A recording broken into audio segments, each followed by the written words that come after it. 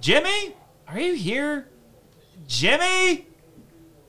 Really, man? Do I have to call to yell at you for the one time you're late? You don't. He's just down the hall getting coffee in the break room. Good morning, Jessica. Ohio, Baka!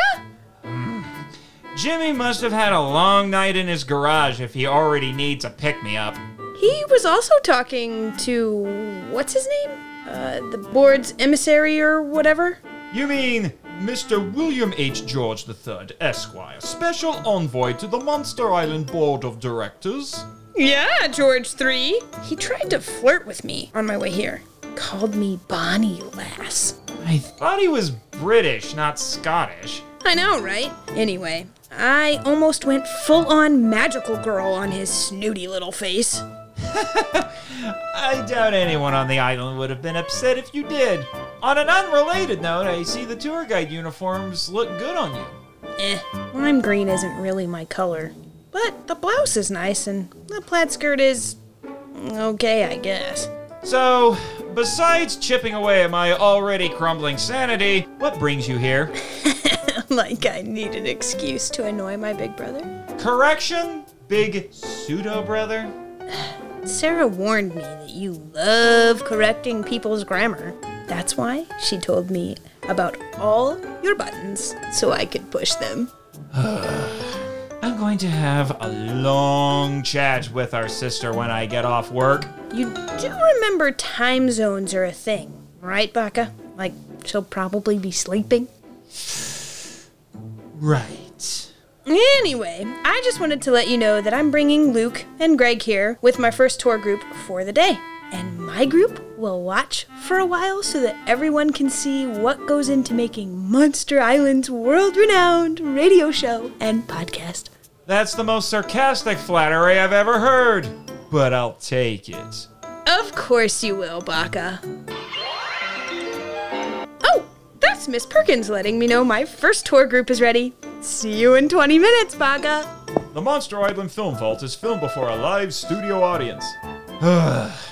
This day just gets better and better.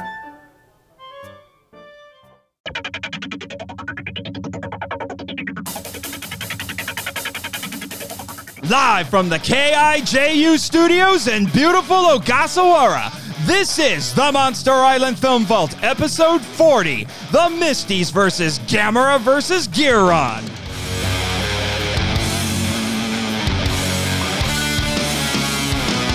Hello, Kaiju lovers, and welcome to the Monster Island Film Vault, a podcast seeking entertainment and enlightenment through tokusatsu. I am your host, the film curator here on Monster Island, Nate Marchand, and with me today are a pair of Monster Island tourists, one of whom you've already heard on this show. You know him, you love him, the host of the Earth Destruction Directive podcast, Luke Jaconetti.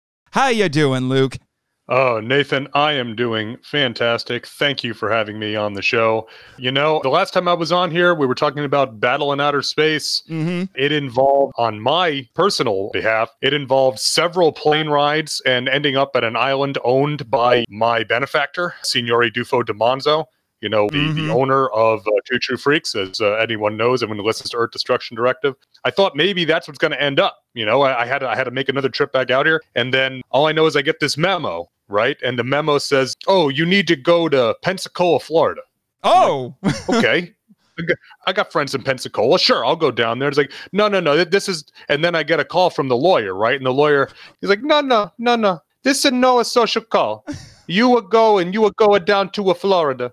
Okay, and you would go to the place in the Pensacola. I'm like, okay, man. So they send me the address. I go into this place, and it's like this whole building is like totally trash, right?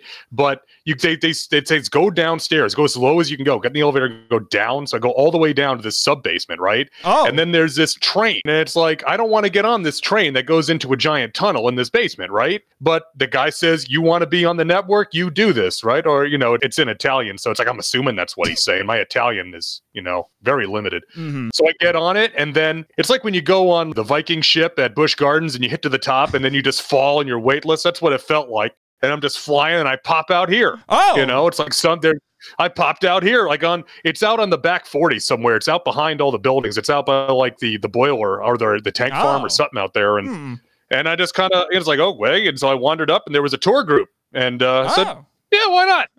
When in Rome, be a tourist, right? So there you go. So that's why we're here. And it just happened to, I had a great tour guide. She was a peach. She was fantastic, by the way. I didn't quite catch her name. Jessica Shaw, my pseudo sister. My pseudo sister. She was fantastic. So you can, if you want to give some, I don't know if there's a feedback card or something, but she was great. Yeah, well, I mean, she's she and the rest of her tour group are still sitting over there in the behind the producer booth where Jimmy is right now. They're watching us right now because I guess she decided that everyone had to watch the show be broadcast live. Oh, she's already making snarky remarks. Of course she is, Jimmy. Of course she is. Well, I'm just glad that you got here safely. Although I will admit that place in Pensacola that you're talking about sounds eerily familiar. I'm not 100% sure why, but I didn't realize that one of those tunnels led here. That makes perfect sense because, there is an entrance to the Hollow Earth here on the island, obviously. Did you hear the famous Doug is now here on the island hanging out? I did not know that. That is fantastic. I'm glad he's moving up in the world, literally. Yes, he is. Yeah, quite literally. I've also heard rumors that he fancies Lady Baragon here on the island. So I'm not sure what to think of that right now. So, we'll see how that goes. Yeah. Good luck with that. And then also joining me today is my friend and collaborator and at least former podcaster, Greg Meyer. How you doing, Greg? First time guest.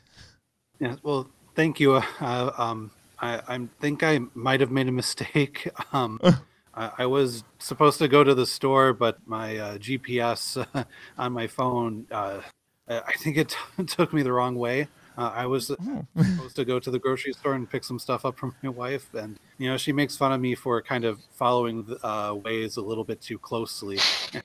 It's Illinois, and we have so many roads closed here because of potholes and road work and everything. That next thing I know, I'm somehow on an island. Yes, getting ready to get on this tour, and so since I was here, I was like, well, I like history. I like sightseeing. So there you go. I just, kind of take a look around. Yeah, you'll have to bring the wife next time. Is Mona? Is that correct? Yes. Yeah, you should bring her the next time. By the way, which GPS are you using, if I may ask? Oh, just the Waze system on my iPhone. Okay. I was going to say, if it was Siri, you might have had a little bit better luck. I don't know. At least it wasn't Apple Maps. Oh, there you go. Yeah. Oh, see, Jimmy agrees. Yeah, you said you're better off not using Apple Maps. Apple Maps, you'd end up in the middle of the Pacific Ocean somewhere, probably. Yeah, probably. Yeah. I think I probably would have ended up next to Amelia Earhart. Oh, yeah. That's for sure. Seriously, Jimmy? You met Miss Earhart once? I don't know if I want to know that story. I don't know how that works, but at this point, considering that you miraculously survived the infamous war in space and you still won't tell me how, it's probably the same way that Miss Earhart survived. Either that or she's still waiting to be found by Captain Janeway. I mean, something like that. But I'm having the two of you gentlemen on to continue the year of Gamera.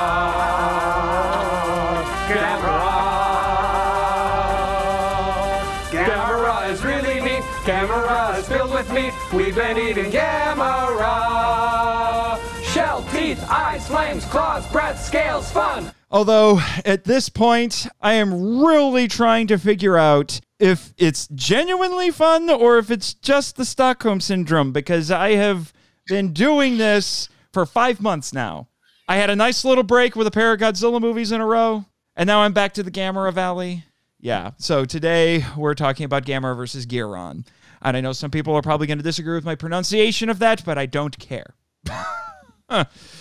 No one can agree with how to pronounce it. Yeah, there's too many vowels in this monster's name, Guiron, Guiron. There's no good way to pronounce that name. Gilon. I've heard that too. Gilon, yeah. Well, they said then you add in RL confusion on top of that, and it's like, no. I mean, virus or virus or that was bad enough last time, and now with Yes. BV confusion, and now we've got this. Yeah, let me tell you.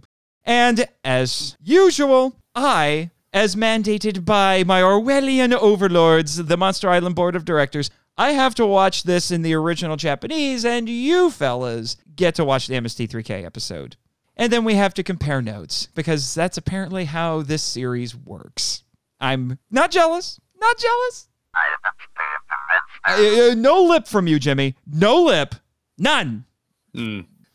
Well, in all fairness, he makes a fair point, but be that as it may, in all fairness, to Gamera versus Guiron, Hedge and Greg and I watched the MST3K version versus the Japanese version. As compared to some of the earlier films, specifically Giant Monster Gamera, there's very little difference between what we now call the Sandy Frank dub, the international dub version of Gamera versus Guiron, and the Japanese one from a content standpoint. Now, the advantage you have, Marchand, is that you get to listen to this film without that Sandy Frank dub. And This is true. That alone makes this a pleasant evening with a bowl of popcorn and a bottle of your favorite beverage to an onerous task to get through without Mike and the bots, or Joel and the bots, excuse me. You get Mike and the bots. Go. God, Well, come it's Joel, on, Greg. but not You Mike, but and yes. I have been chatting a little bit about this. This is some of the best stuff in season 3 of the show. I'm just saying. Oh, and I don't get to see it. Well, you can always challenge yourself and watch the KTMA version of the episode. Possibly. At some point, I might actually do that. I know the website where I can go do that. But related to that, today's Toku topic will be because Akio, one of the Kennys in this movie, is mildly obsessed, it seems, with traffic accidents. And there's a reason for that, and I had to research it. So the Toku topic will be the first traffic war in Japan. All right, gentlemen, let's go do this.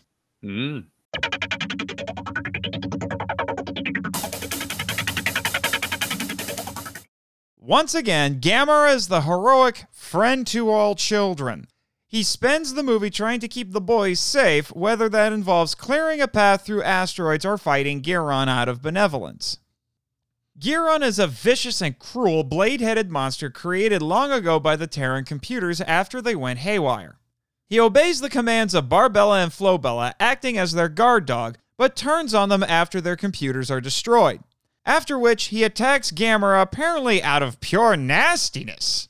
Space Gauss is one of a swarm of supposedly malevolent creatures who overran Terra. The Kennys of this film are the precocious yet adventurous Akio and Tom, who fly the Terran saucer just for fun and explore the alien planet out of curiosity.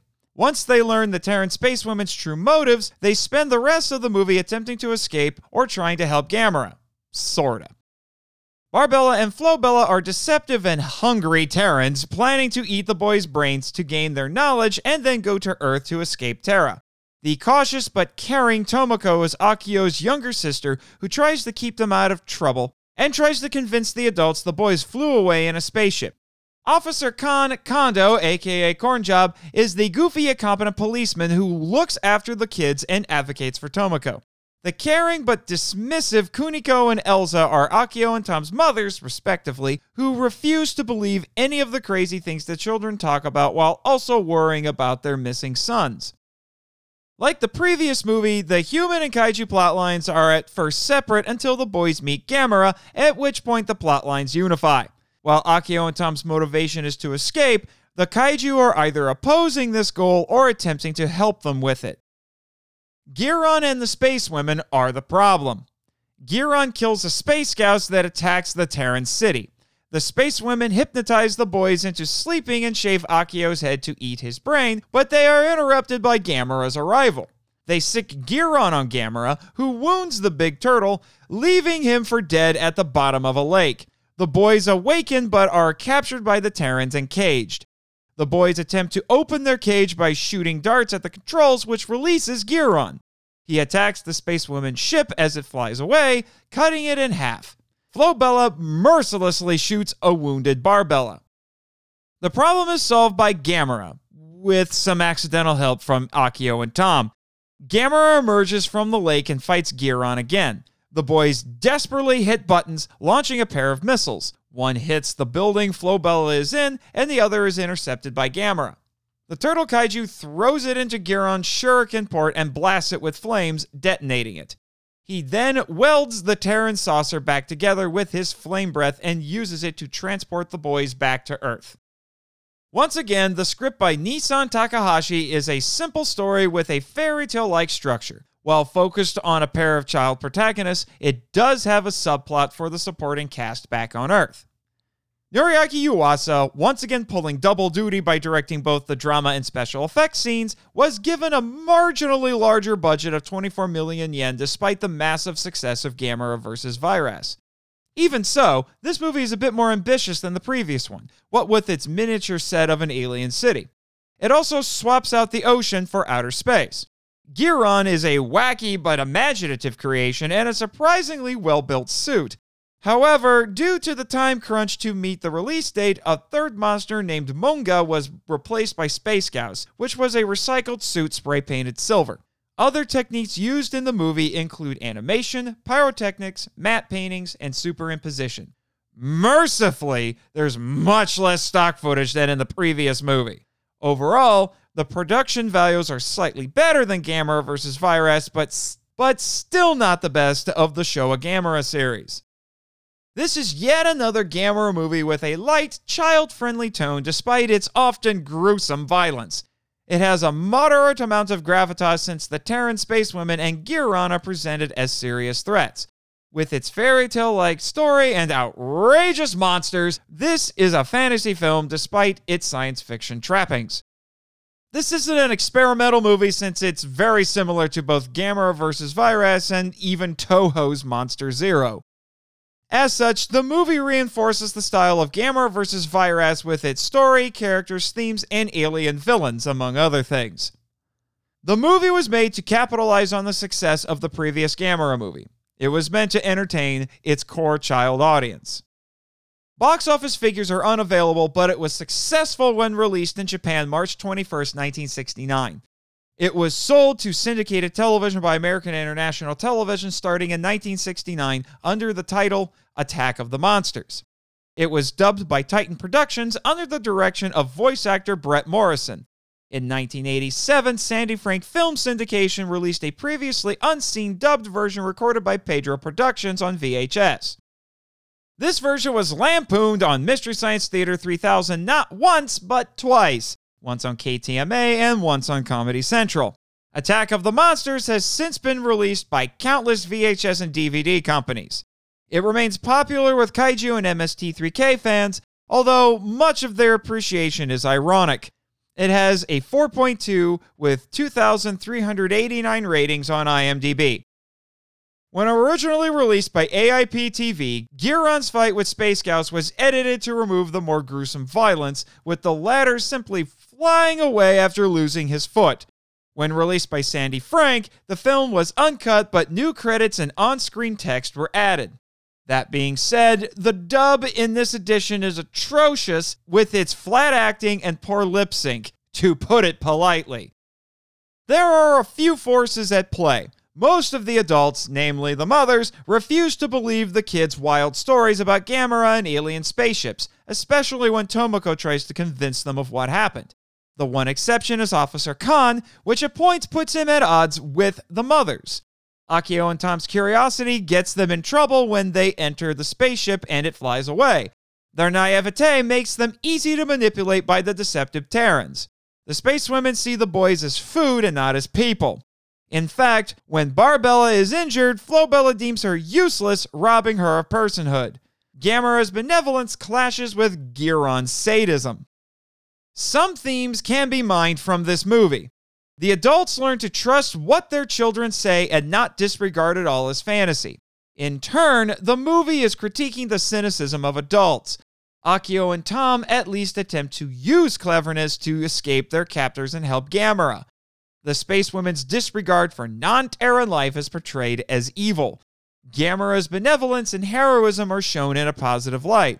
Akio reminds everyone often that humanity must work together to create a world without wars or traffic accidents.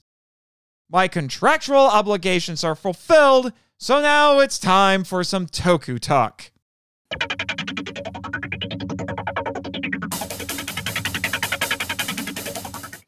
All right, fellas, I have to be honest. That took a heck of a lot longer than it was supposed to, but it's not my fault.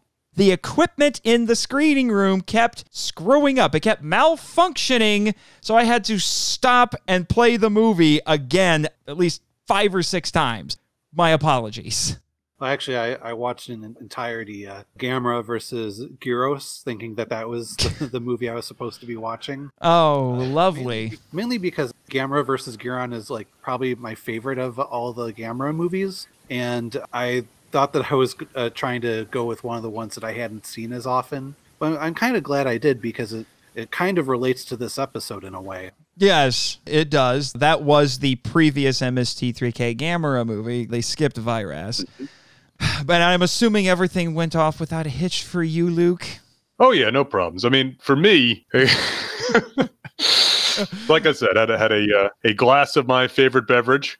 It was a gin and tonic. Oh, they serve gin and tonic in the screening room now? Apparently. No, I snuck it in. But yeah. If the board's lawyer, Mr. Raymond Martin, gives you any grief, I think I can defend you.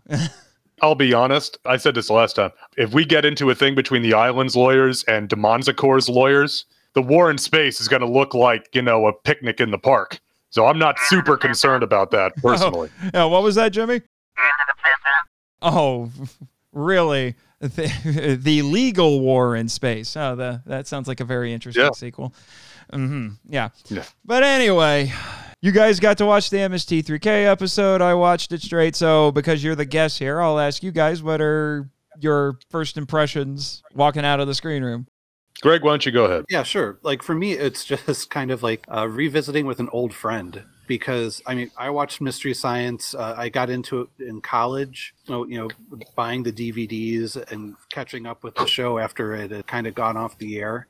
I was always excited about watching the Gamera films because I've just heard so much about them, that they were these legendary films. And Gamera versus Guiron was the one that I was kind of looking forward to the most, because I think even then, you could see GIFs that were like the size of like a postage stamp or something, back in the ye old days of the internet. Mm-hmm. And, I remember seeing a Gamera, doing the spinning motion. One word. Gymnastics. What do you say when you get to that? I guess in a way it's kind of the equivalent to when Godzilla, I don't know if it'd be equivalent to the flying dropkick or Godzilla literally flying. It's just one of those things like, I have no words. And if I remember correctly, because I've seen the MST3K episode, I just didn't get to watch it today. I think the joke there was just simply, you know what, guys? I think this movie's a little weird. Yep. It's like Joel and the bots didn't even know what to do with it. No. Yeah, I find the best episodes are the ones that kind of veer in the weird territory. And I think really like the goofiness, like it just makes it such a top tier movie for this, because I think looking at it from the Mystery Science Theater angle, I feel like the episodes that do the best for riffing, it's either a movie that's really bad that deserves the verbal punching that it gets, or it's just so kind of silly and goofy that it's enjoyable to watch and you feel like the writers had a fun time watching this one. And I think if they didn't have to watch like so many Gamera films in a row, I feel like this one is one of the best just because of just how goofy and fun and silly it is. Yeah, that's the thing. I find that, and it's not just with Mystery Science Theater, I think it's just true myself, because as Jimmy knows, I do like to riff me some movies. Yeah, you do too. Yeah, we have movie nights at my apartment here on the island, and we'll all, you, me, and Jessica will all just hang out and watch a bad movie sometimes. And I find that the ones that are best for riffing are ones that are sincere. they wanted to make something good, and then they were limited either by time, resources, or talent to actually make something good. And I know for some people that might sound a little bit harsh when I'm talking about Showa Gamera, but have you seen Showa Gamera? I'm just saying. It's no Toho. Let's be honest. Yeah. But how about you, Luke? I got into MST3K actually very, very, very early because the first episode I saw was in season 1. It was The Crawling Hand when it was on the Comedy Channel. This is before Comedy Channel eventually would merge with another cable network called Ha. They would form the Comedy Network, which would later change its name very shortly to Comedy Central. So I've been literally watching Misty since it was available nationally when I was in, I think, middle school. Wow. And I said it was The Crawling Hand was the first one because my brother and I, we were big B-movie fans anyway. My dad was a big genre movie guy. You know, my dad's favorite movie is King Kong 33. So we grew up watching Harryhausen movies and Willis O'Brien and all sorts of B pictures and stuff. I got into Godzilla when I was 4. So I was the right audience for this. And then it was, I want to say it was either a week or 2 weeks later, it was Robot Monster was the next episode that we watched. And that's how my brother got into Misty, was through Robot Monster. And from there it was in like Robot Holocaust and Untamed Youth and Slime People and all those first season eps. So we were on board from the beginning. I was familiar with Gamera before this. I had seen War of the Monsters, you know, the AIP TV version of Gamera vs. Baragon, and I had seen Gamera Super Monster. I'd seen those both on TV, so I knew Gamera, but I wasn't super familiar with him. His movies didn't play as much locally growing up there in New York. So I knew about him from Jeff Roven had a book called The Encyclopedia of Monsters that I wish I still had my copy of. And in that book, Roven talks about all the Gamera monsters and describes them. So I knew who they were, but I hadn't seen most of them. So I was very eager to watch these on MST3K. And this one in particular, this one is just, especially since you go from Giant Monster Gamera to Baragon to Gauss to this one. By skipping Virus, you skip that whole, hey, we're going to have 2 kids be the lead and make an absolute straight up kids movie aspect that you get in this one. And so this one just seems way out there. And like you were saying, Greg, it's just so silly and so weird in spots that you just kind of roll with it. You know, it's like, okay, sure. To the point to when they're in the one of the buildings on Terra, and Tom says, well, what if goblins come out? You're like, well, of course. Why not? If goblins showed up, I'd be like, yeah, sure. Why the heck not? I bought everything else up to this point. Just like I said in the Virus episode, this has a very fairy tale sort of structure to it. And to be honest, it's basically the same plot as the previous movie. And the thing that's kind of funny, because it kind of blew my mind when I heard this, but as part of my research in the lead up to this episode, I did watch the movie with the commentary on the Arrow Blu-ray set, and I had forgotten that the commentary on this movie was done by none other than David Callett, who, if you are into academically studying these movies, you know that name. He's written quite possibly the definitive book of essays on the Godzilla series. He was very positive to the movie and defended it at every turn that he could. My favorite part being when and we'll talk about it, the infamous Gamera theme played. It plays twice in this movie, and he actually stopped in the commentary. He's like, you know what? Let's just have a dance party right now. And he just shut up and let the music play. But he said, this is the same movie as Monster Zero.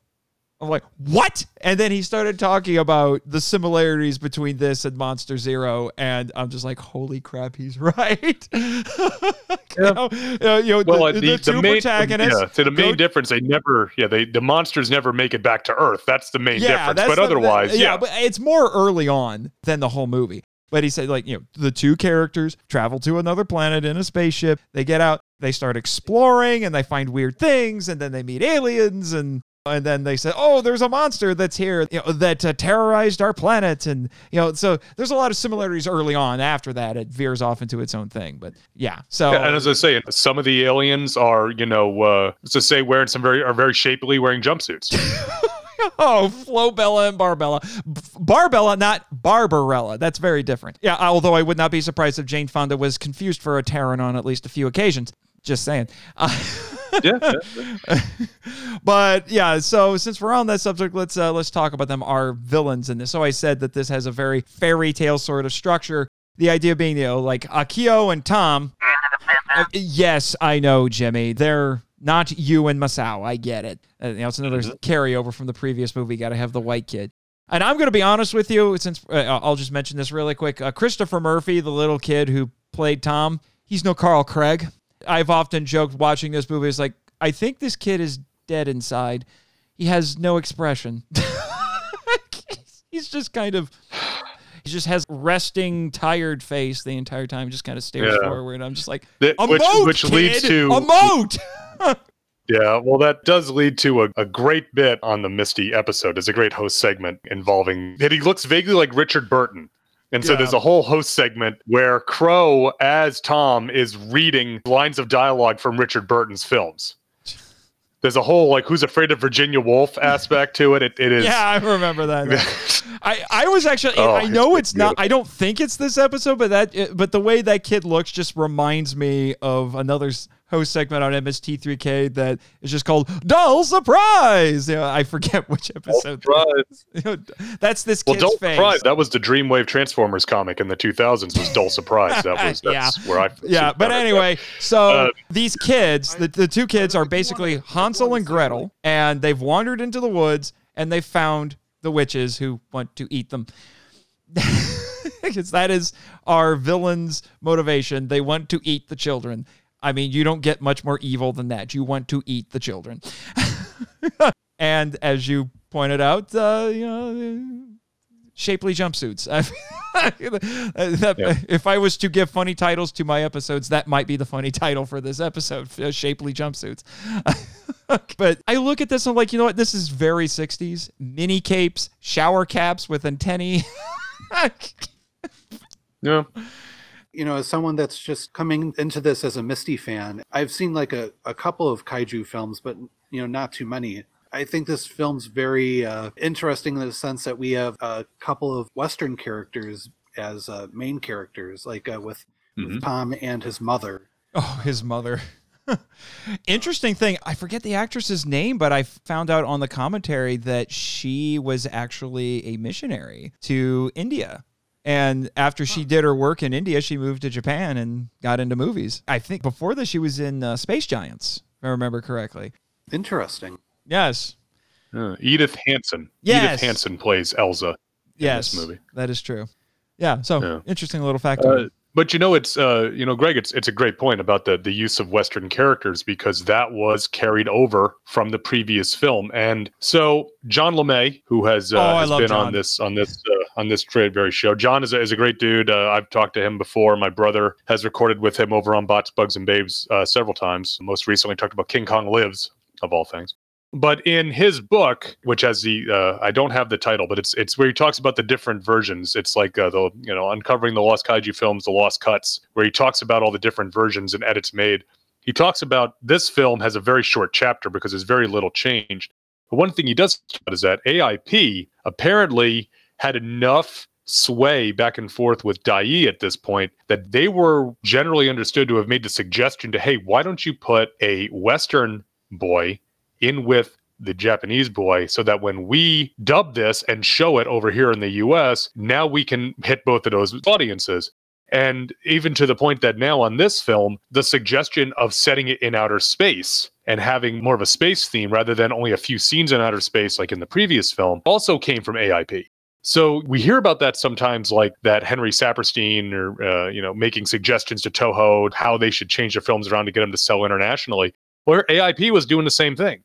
Because ultimately, the way that a lot of they were making some money domestically, but it was seen as international distribution was how you were going to make your money doing these. If you could sell this movie to, whether it's American International or UPA or Columbia or whomever in the States, then you could make some money. And then if you made some money, you could earn enough to make some more of these, which is what essentially happened here.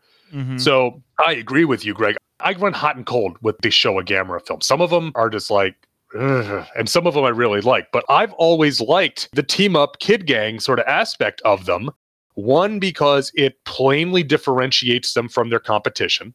I don't have to hear it so much anymore, but they'd be like, oh yeah, all those Godzilla movies with all the kids. I'm like, yeah, there's like 2 that have any kids in them. Yeah. And it's like, and it's not what you're thinking. It's like, oh, Godzilla with Kenny, right? It's like, no. you're mistaken. Let's talk about this. Yeah, that's I that's like that Gamera, but only in one of the dubs. Yes. Yeah, that's when you have to pull out the kaiju nerd card and be like, well, actually. Yeah. Well, you try to, limit the number of cards you play at a time, right? But so I agree with you. I like that they have that because, again, it differentiates them, but it does kind of go towards the commercial side of them as well. And that choice was made to sell the film internationally. Yeah.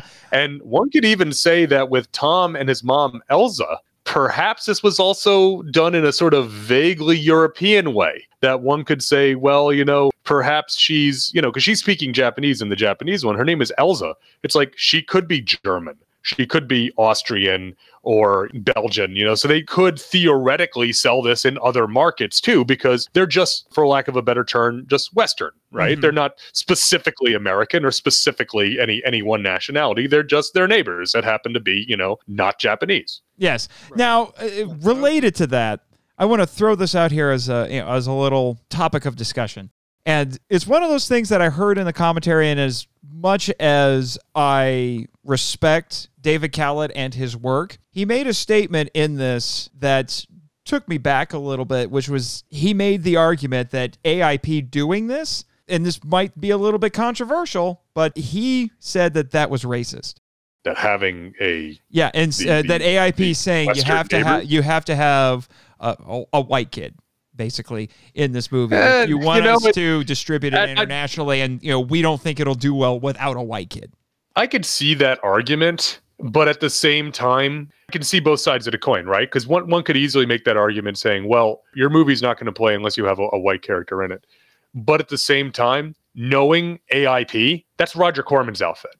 I guarantee you it came down to a dollars and cents issue with AIP, because that was their whole modus operandi was, what can we do to maximize our profits? And if that means that we get our partner in Japan to make a movie a certain way, that means we can pay the same amount of money for the rights to distribute that movie in the States and make more money, then they're going to do it. It's very mercantile and mercenary in that sense.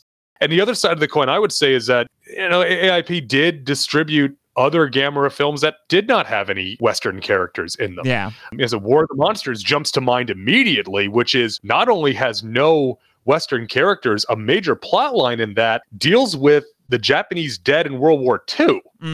Because of New Guinea. So there's something to be said for that.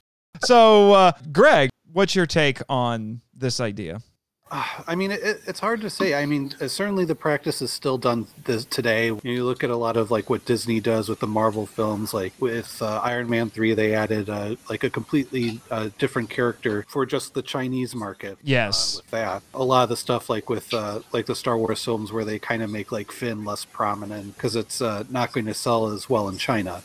On one hand, you want to see the film succeed because of its own merits and not just because it has somebody looking a certain way. But I can kind of see that in some ways why someone would say that it's racist. But me going into it, I just think it's interesting rather than racist, just because it's so unusual to see this kind of dynamic, and I kind of like it. So different to me. And so like that's actually why I feel like this movie also kind of stands out from the other Gamera films, just because of the different casting with it. Yeah. I don't know if that fully like answers the question or anything. Mostly when we think of racism, we think of something kind of malicious or something like that. But I think the implication I got from Callett's argument was that it was kind of like a mild form of racism, not necessarily malicious, but based on this idea that audiences have to have a character who looks like them or else they aren't going to be interested in seeing it. Yeah, I can see that, but I think most kids are just going to kind of root for the kid in the film. I would agree with you. Of that. So that's how I was as a kid. I was always rooting for the kid characters. So, if they had someone that, kind of looked at like me, cool. If not, I'll still find somebody that is my favorite. Yeah, I'm with you. If I could make an odd sort of analogy, I'm a big fan of war comics. Every November, I do #War Comics Month on Twitter. We talk about war comics. And Marvel's main entry in the war comics genre was the book Sergeant Fury and his Howling Commandos. Now, this book is set in World War II, but the Howlers are an extremely racially diverse group. And now this is a comic published starting in 1963, so not too much earlier than what we're talking about. So in the Howlers, besides Sergeant Fury, you had Dum Dum Dugan, who most people know Dum Dum Dugan nowadays from his appearances in the MCU. Mm-hmm. But you had Izzy Cohen, who was a Jewish American. You had Gabe Jones, who was African American. You had Dino Manelli, who was actually born in Italy but had emigrated to the United States. Rebel Ralston, who was from Kentucky. Pinky Pinkerton, he was British. And then Junior Juniper, I think he was from New York, I think is where Juniper's from. He actually dies very early on in the series. So right there, you've got an integrated unit. And first off, that's so delightfully Marvel, isn't it, to have an integrated unit in a book published in 1963, set in World War II? But it's diverse. Was Stan Lee and Jack Kirby and Dick Ayers, were they casting a wide net, perhaps, to show characters of different races and ethnicities in this book, perhaps as a way for perhaps a Jewish kid or an African-American kid or an Italian-American kid to see someone that maybe looked like them, or remind, this being 1963, perhaps like their dad that may have served in the war, perhaps. Or perhaps that's just the kind of characters they wanted to put in it, and they wanted to put some diverse characters in it. It's hard to ascribe motive after the fact, right? Well, again, was AIP saying, well, we're not going to be able to sell this movie without a white face in it? Or were they saying, we could make more money if one of the kids is white? I agree with Greg. It's hard to say because, first off, we're looking back at it, cheese and rice, 50 plus years after the fact, which doesn't help. But then we're also, again, none of us were in the room. We don't know the motive for it. Ultimately, consuming it, it doesn't strike me as that just from the final product. The final product is just like Greg says. They're two kids. They're two kids that are obviously friends and equals. Their parents get along. Mm-hmm. The moms are friends. They get along well enough for Tom to be staying at Akio's house. Mm-hmm. So obviously they're presented as peers and friends. To me, it's a positive portrayal of a diverse cast. Yeah, it's a very and Nathan, you've talked about this before. It's a very sort of Japanese concept, isn't it? Mm-hmm. You talked about this, I think, on the Mysterians, the idea of the United Nations and Japan seeing itself as an international power and getting along with everyone, and we can all find common ground and work together. So it's I like the mixed cast. I look at it very positively in this, the idea that. I mean, if you really want to look into it, it's almost like saying, okay, this is a generation after World War II, and the Americans and the Japanese are no longer warring with each other. They used to be enemies, and now they're friends. It's the same argument I would make for Fuji and Glenn. Yes, Jimmy, your weird little man crush / spirit animal thing you got going with Nick Adams, whatever. And same thing there, except in that case, it's a pair of adults. It's wonderful. I just wish Tom was a better actor. I think also what helps too, that with it not really coming across as racist for me, is that neither child is viewed as the comic relief or lesser. Like if one of them acted more like Corn Job. Corn Job. Officer Khan. It's Kondo. And acted more like the police officer rather than the characters, then I would say maybe there was a point to that. But really, they each get a chance to shine and prove their usefulness. Yes, and we get a foreshadowing with Tom because apparently he's a marksman, I guess. Yeah, Jimmy, I know you're disappointed with his aim, I'm sure. Okay, not everybody can be a space warrior, okay? And we're introduced to Corn Job Khan by having Tom do basically a drive-by shooting. It's really a drive. It's really drive-by if you're on a bike. Is it more of a ride-by? It's a ride-by shooting. Yeah, it was just something. I heard that, I can't remember the actor's name. I think the actor's actually is Khan. It's Khan something. I can't remember. Something for you to look up, Jimmy, for your blog. But he was actually a comedic actor. And am I crazy? But I was getting Andy Griffith vibes with this guy because of how goofy he's like Barney. I was going to say, more Don Knotts than Andy Griffith. Yeah, that's what I mean. There's a kind of a Don Knotts energy to him. And from what I understand, he was popular with kids. And I think on the commentary, they mentioned that because he had his own kids and he said, "Oh, I'm going to be in a Gamera movie." And his kids were really excited about this, and they kept asking him stories about working with Gamera on set. And he kept having to make up stories about it. Because it didn't register with them that Gamera wouldn't be on set. So it's just and Officer Khan doesn't have any scenes with Gamera until the very end. See, and that's the thing that's weird. And I mean, I like the characters like Khan, Cornjob, whatever on Earth, but honestly, I don't see why we even needed that part of the story. Like, you could cut those scenes out, and I don't think anything would really get lost. I mean, again, Stockholm Syndrome might be setting it. They're fun to watch, but it doesn't have impact on what Tom and Akio are doing on Terra. So I'm kind of two minds about it. I like, though, that they're there just for kind of showing what is going on with the sister. Yes. Mm-hmm. Since she was left behind, it kind of at least gives a glimpse into, like, well, what happens, after, she sees them kind of disappear. Yeah, and this is actually kind of nice because I made the comment in the Virus episode that one of the through lines that I've been seeing with a lot of these Showa Gamera movies, I've been noticing that every single one of them, with the exception of Barugan, obviously, because there were no kids in that one, we have boys as a character, and they have overbearing older sisters. And in this one, it's more like an overbearing younger sister or something.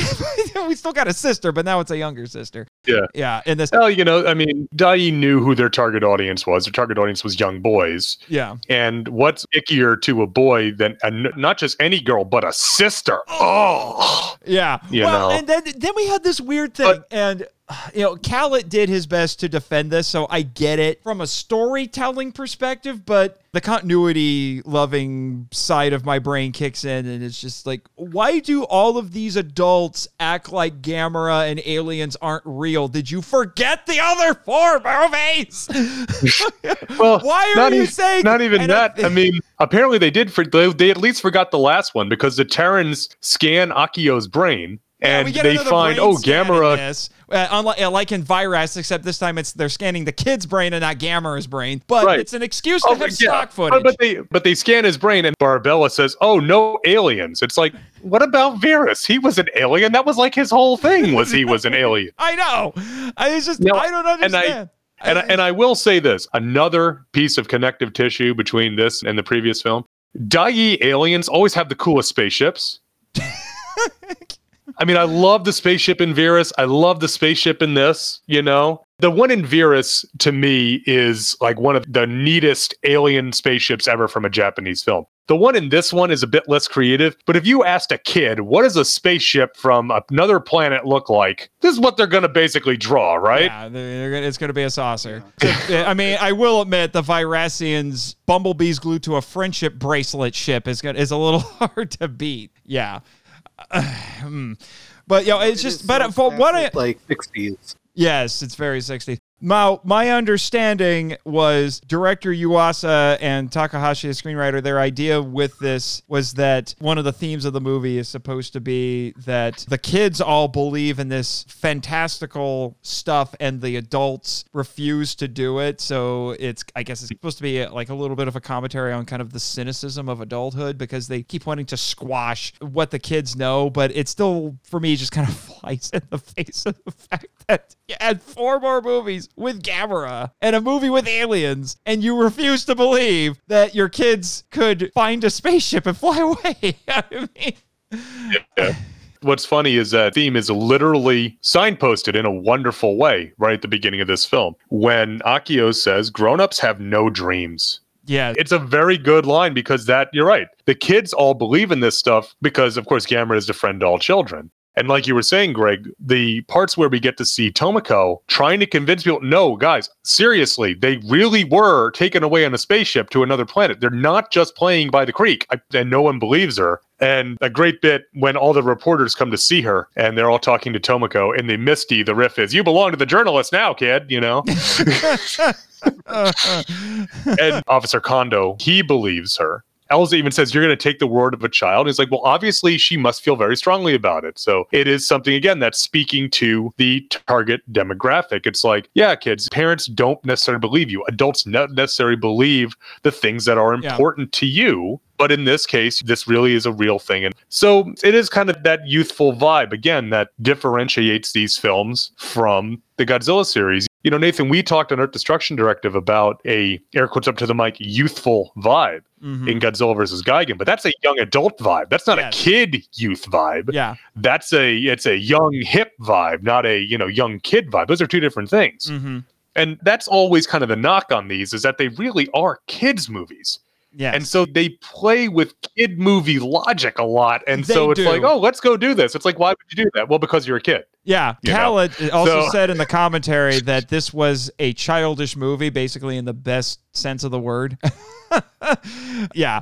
And now you'll appreciate this, Greg. I'm now subtly thinking of that scene in The Lion, the Witch, and the Wardrobe when the two older Pevensey children are talking to the professor because they don't believe Lucy. So he starts asking, like, is Lucy prone to lying? And they say, no. Well, then your only two conclusions are she's lying, she's crazy, or she's telling the truth. And if you know she's not lying and you know she's not crazy...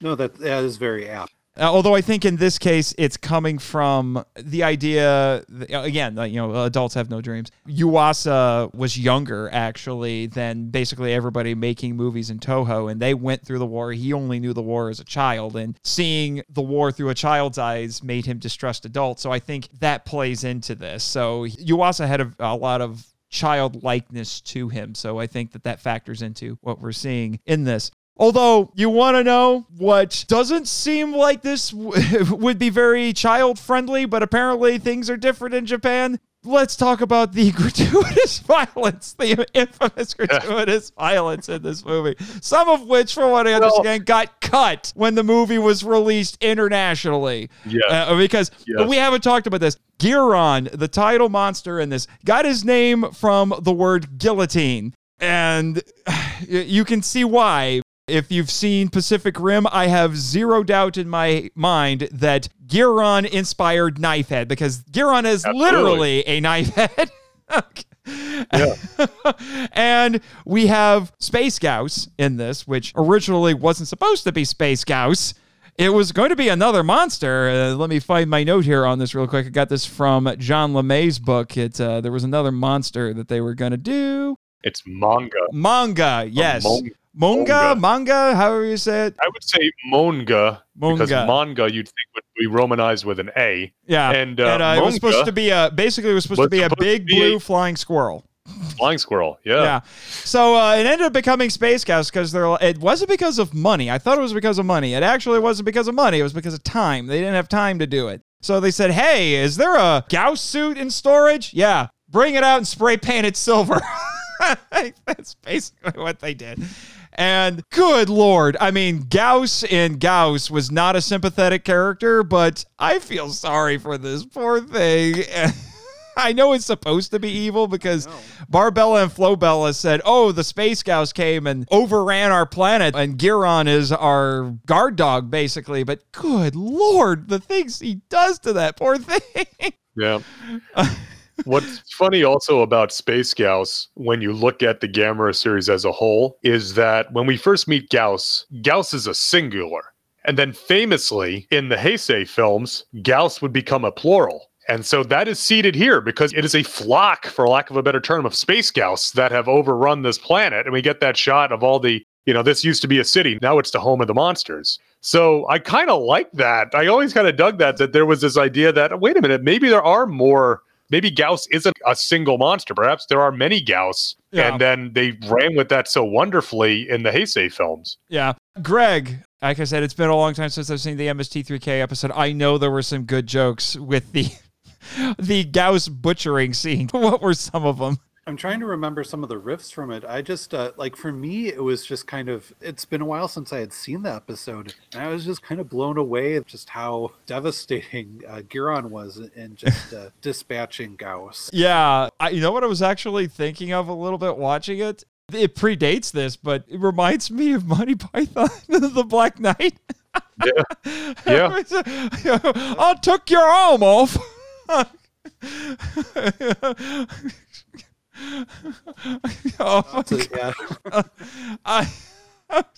Just a flesh wound. I mean, Oh my gosh, Guiron is mean.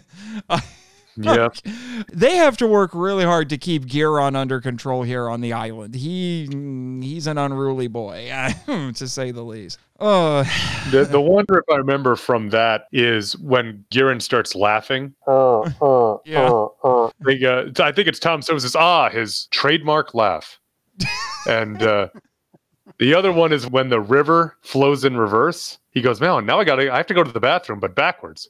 And then when the river flows back in, he goes, now I got to go to the bathroom again. And Joel's like, will you stop? It sounds about right. But yeah, and then he carves up Space Gauss like he's sushi, basically, because apparently Gauss is just solid meat. There's nothing, if you look at the slices, they're No just bone or solid anything. meat. But he's cutting them up, I guess, kind of like tuna steak, right? You know, there might be a little bone in there, but the Gamera films never shied away from monster gore. And again, I know that you said, the extreme violence. Well, but it's violence among monsters. I think kids like that. I don't think that would have turned most kids off. I think most kids would have been, especially most boys of a certain, it's like, that is so cool. He chopped him up, man. That's fantastic.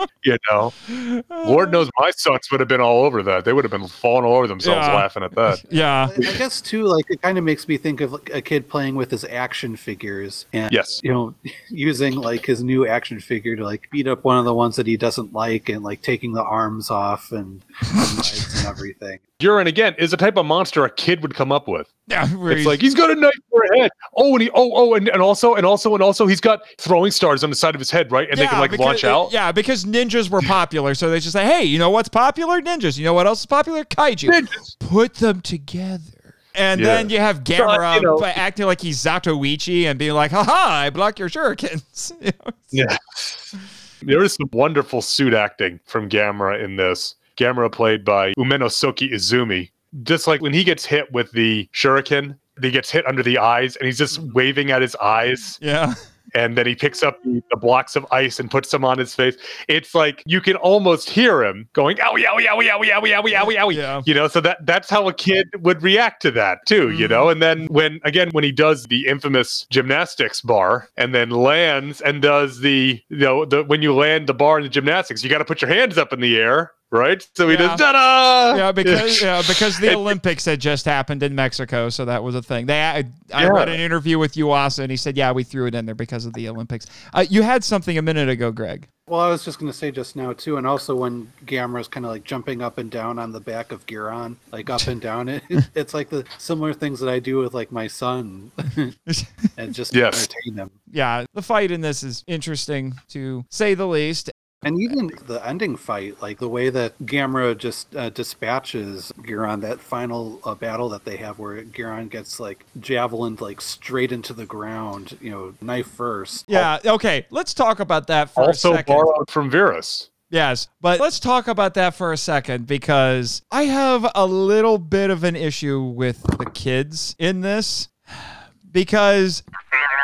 yes, Jimmy. Yes. You and Masao actually did things that were helpful. These kids, when they're helpful, it's by accident. Yeah.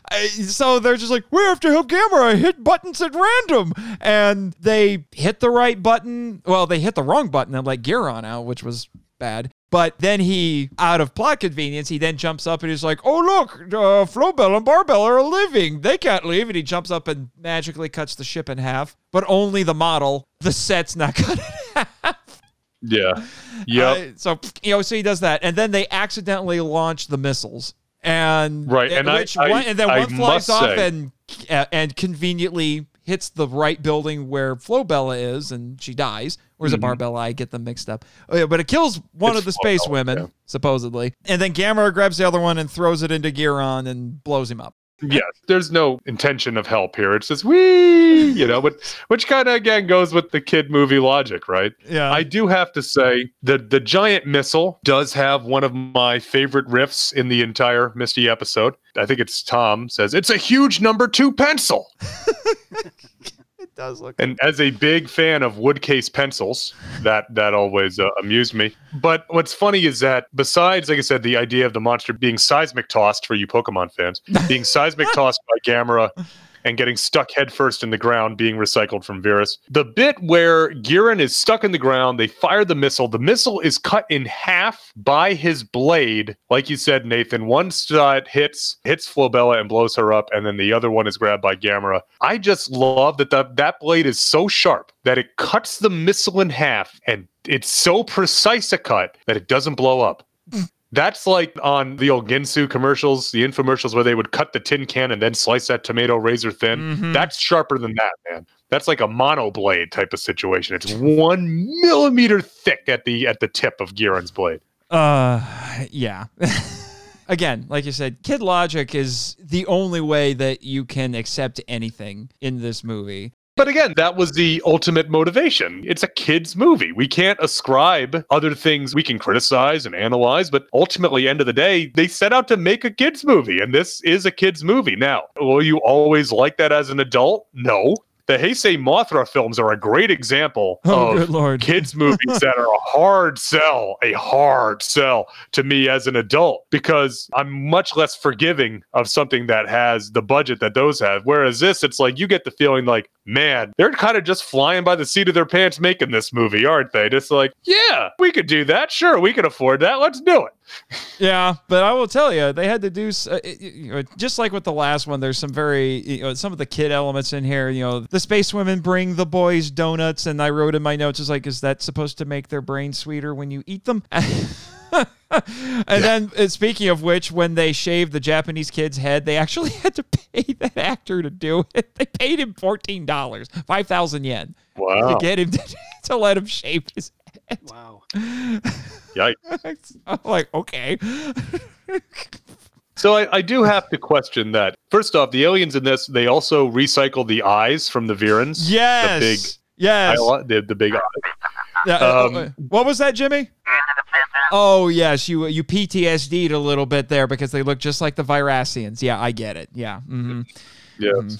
But that was a little creepy, I gotta admit. We're introduced to those two characters holding ray guns with the creepy eyes speaking gibberish, and you can tell they're like, we must kill the children. No, we can use the children. I mean, you can kind of infer what they're talking about. Yeah. I do have to wonder what the inherent message of Barbella and Florbella is. Is it, hey, young boys watching this movie, don't trust pretty older girls. I don't care if they've got shapely jumpsuits. Don't trust them. They might bring you sweet treats, but they're gonna get you in the end. It's like, keep on buying your monster toys and watching your monster movies and stay away from icky girls, even if they are in shapely jumpsuits. Well, like I said, I think they're... For traffic accidents. Oh, traffic accidents. Traffic. Well, we live in a world without wars or traffic accidents. I have to say this, another Misty reference, 40% of all traffic accidents are caused by women's hinders.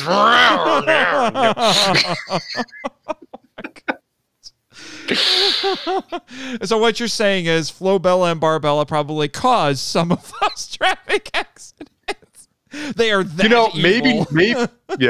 maybe not as many as Zegra's henchwoman and running around in a bikini in Gamera versus Zegra, but probably a couple. Oh, that's an episode and a movie for a different time. So, oh, good Lord, that one. Oh, I have thoughts on that one. Oh, man. Yeah.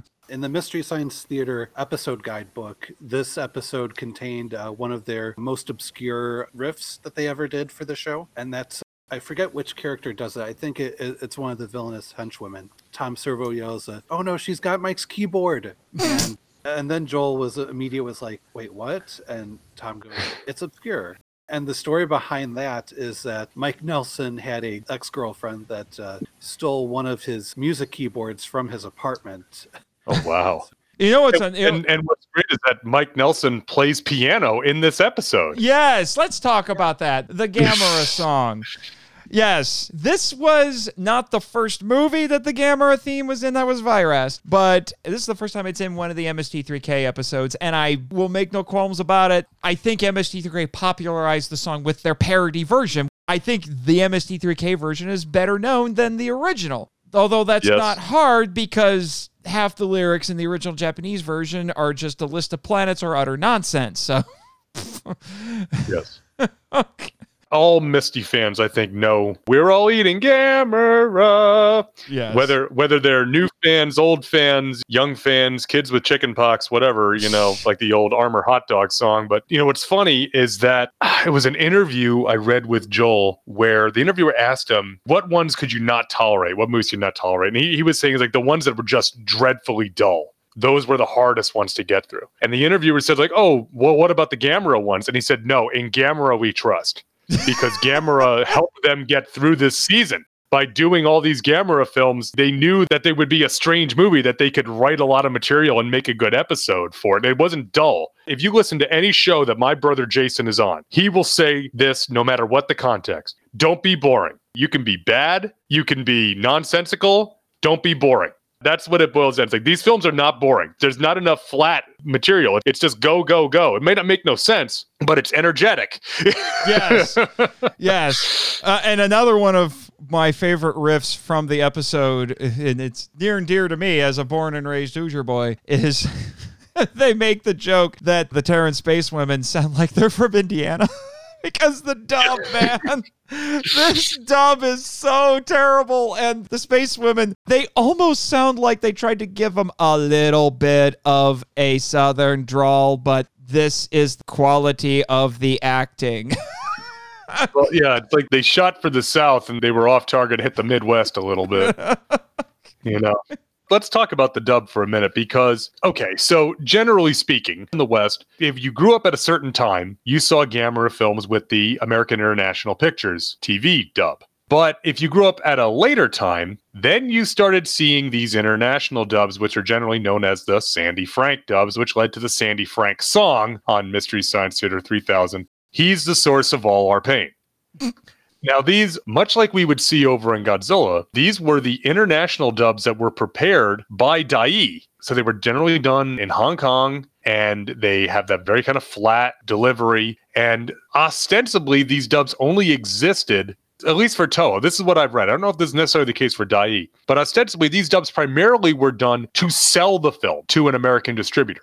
Not necessarily for the American distributor to take it and release it whole cloth, but just to put the film in English so they could watch it and understand it, and then they would redub it with a better quality dub. Not so much the case here, but these Sandy Frank ones, when they were released on VHS, these started being the ones you would find. And that's how they ended up on MST3K, is that these were the ones that were available to be licensed to be shown. And oh my gosh, this dub is just it's so bad. It's unconscionably bad, but it's like, again, painful. But it's like, okay, they're not native English speakers. So it's like, you have to understand, it's like, for them, it's just putting the film in English. It's like when you would get a Malaysian Ultraman DVD. It's like, oh, it's got English. It's like, yeah, it's got English, but it's English from a native Malay speaker. Just put the subtitles on, because it's going to be very difficult to follow that, just because one, of the accent, and two, just the way that English is presented. It's really, really rough sledding listening to this movie with that, air quotes up to the mic, Sandy Frank dub. It is, oh gosh, it's tough. Yeah. Well, what are your thoughts on the dub, Greg?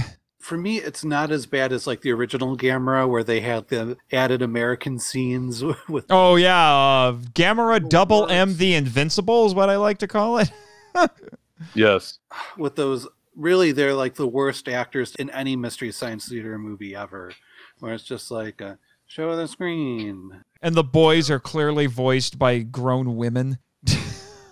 Right. Definitely there's a lot of pausing and everything. I think the dub, it's certainly bad, but I feel like it's appropriate for the film that it's with. My main criticism of the dub is that, and if you have the big Arrow Gamera box set, and I'm assuming it is also on the Arrow Showa era box set, you also have access to that AIP dub. But this film was released by AIP TV as Attack of the Monsters, and that AIP dub is much more in line with the type of dubs we were getting from Toho in the 1960s. It was done by Titan Productions, and it's a much better dub. Again, it's kind of out of favor now relative to that one. And now, of course, with the Arrow set, now everybody's just watching it in Japanese anyway. Yeah.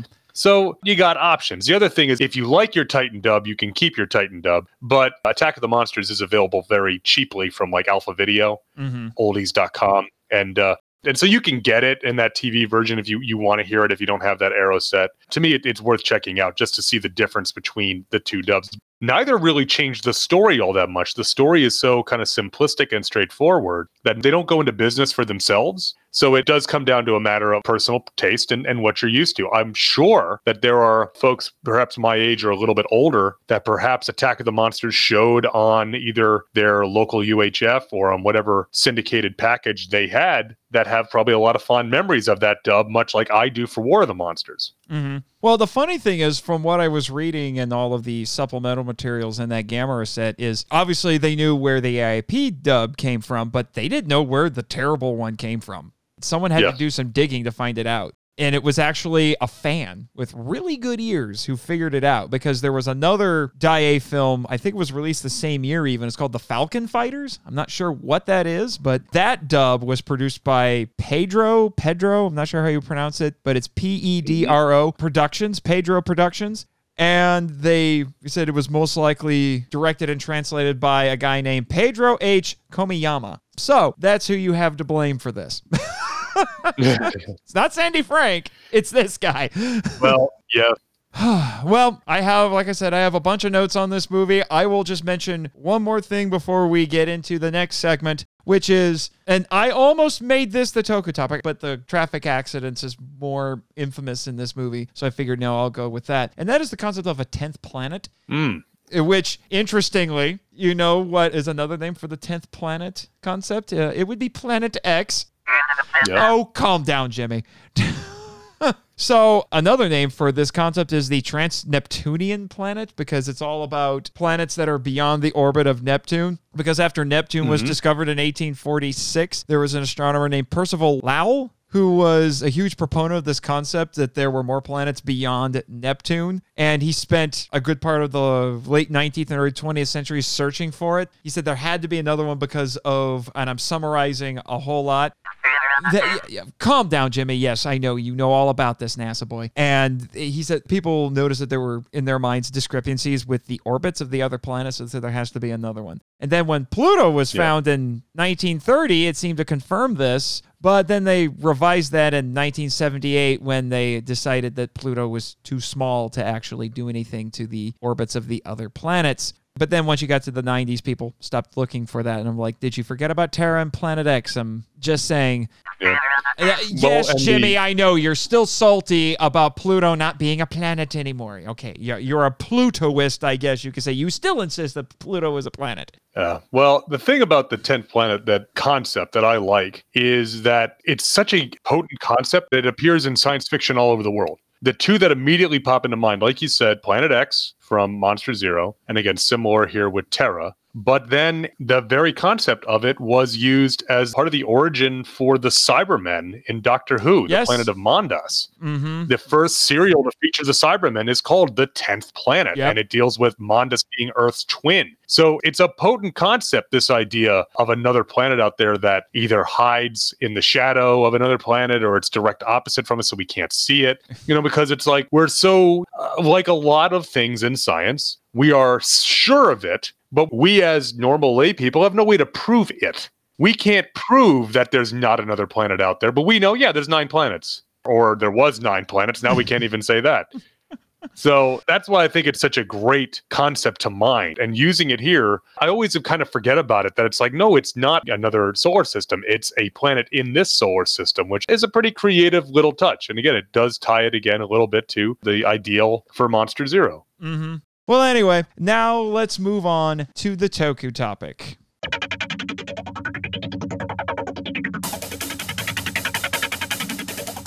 This is Tokyo, once a city of 6 million people.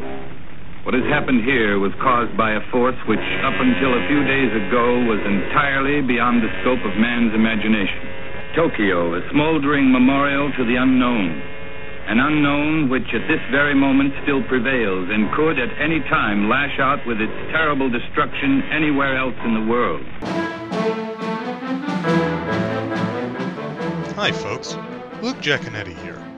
I'd like to ask you a few questions. Do you like giant monsters, or as they're called in Japan, Daikaiju? Monsters like Godzilla, Rodan, Gamera, King Ghidorah, or Mothra? Do you like more obscure monsters, such as Gappa or Yongari? Do you like giant heroes like Ultraman, or super robots like the Shogun Warriors? If you answered yes to any of these questions, then I think you might like my podcast, Earth Destruction Directive. I'm a dedicated fan of all things Daikaiju, and I'd like to share that with all of you. Please check out Earth Destruction Directive at twotruefreaks.com. Earth Destruction Directive, where we turn your Daikaiju dreams into city-smashing reality.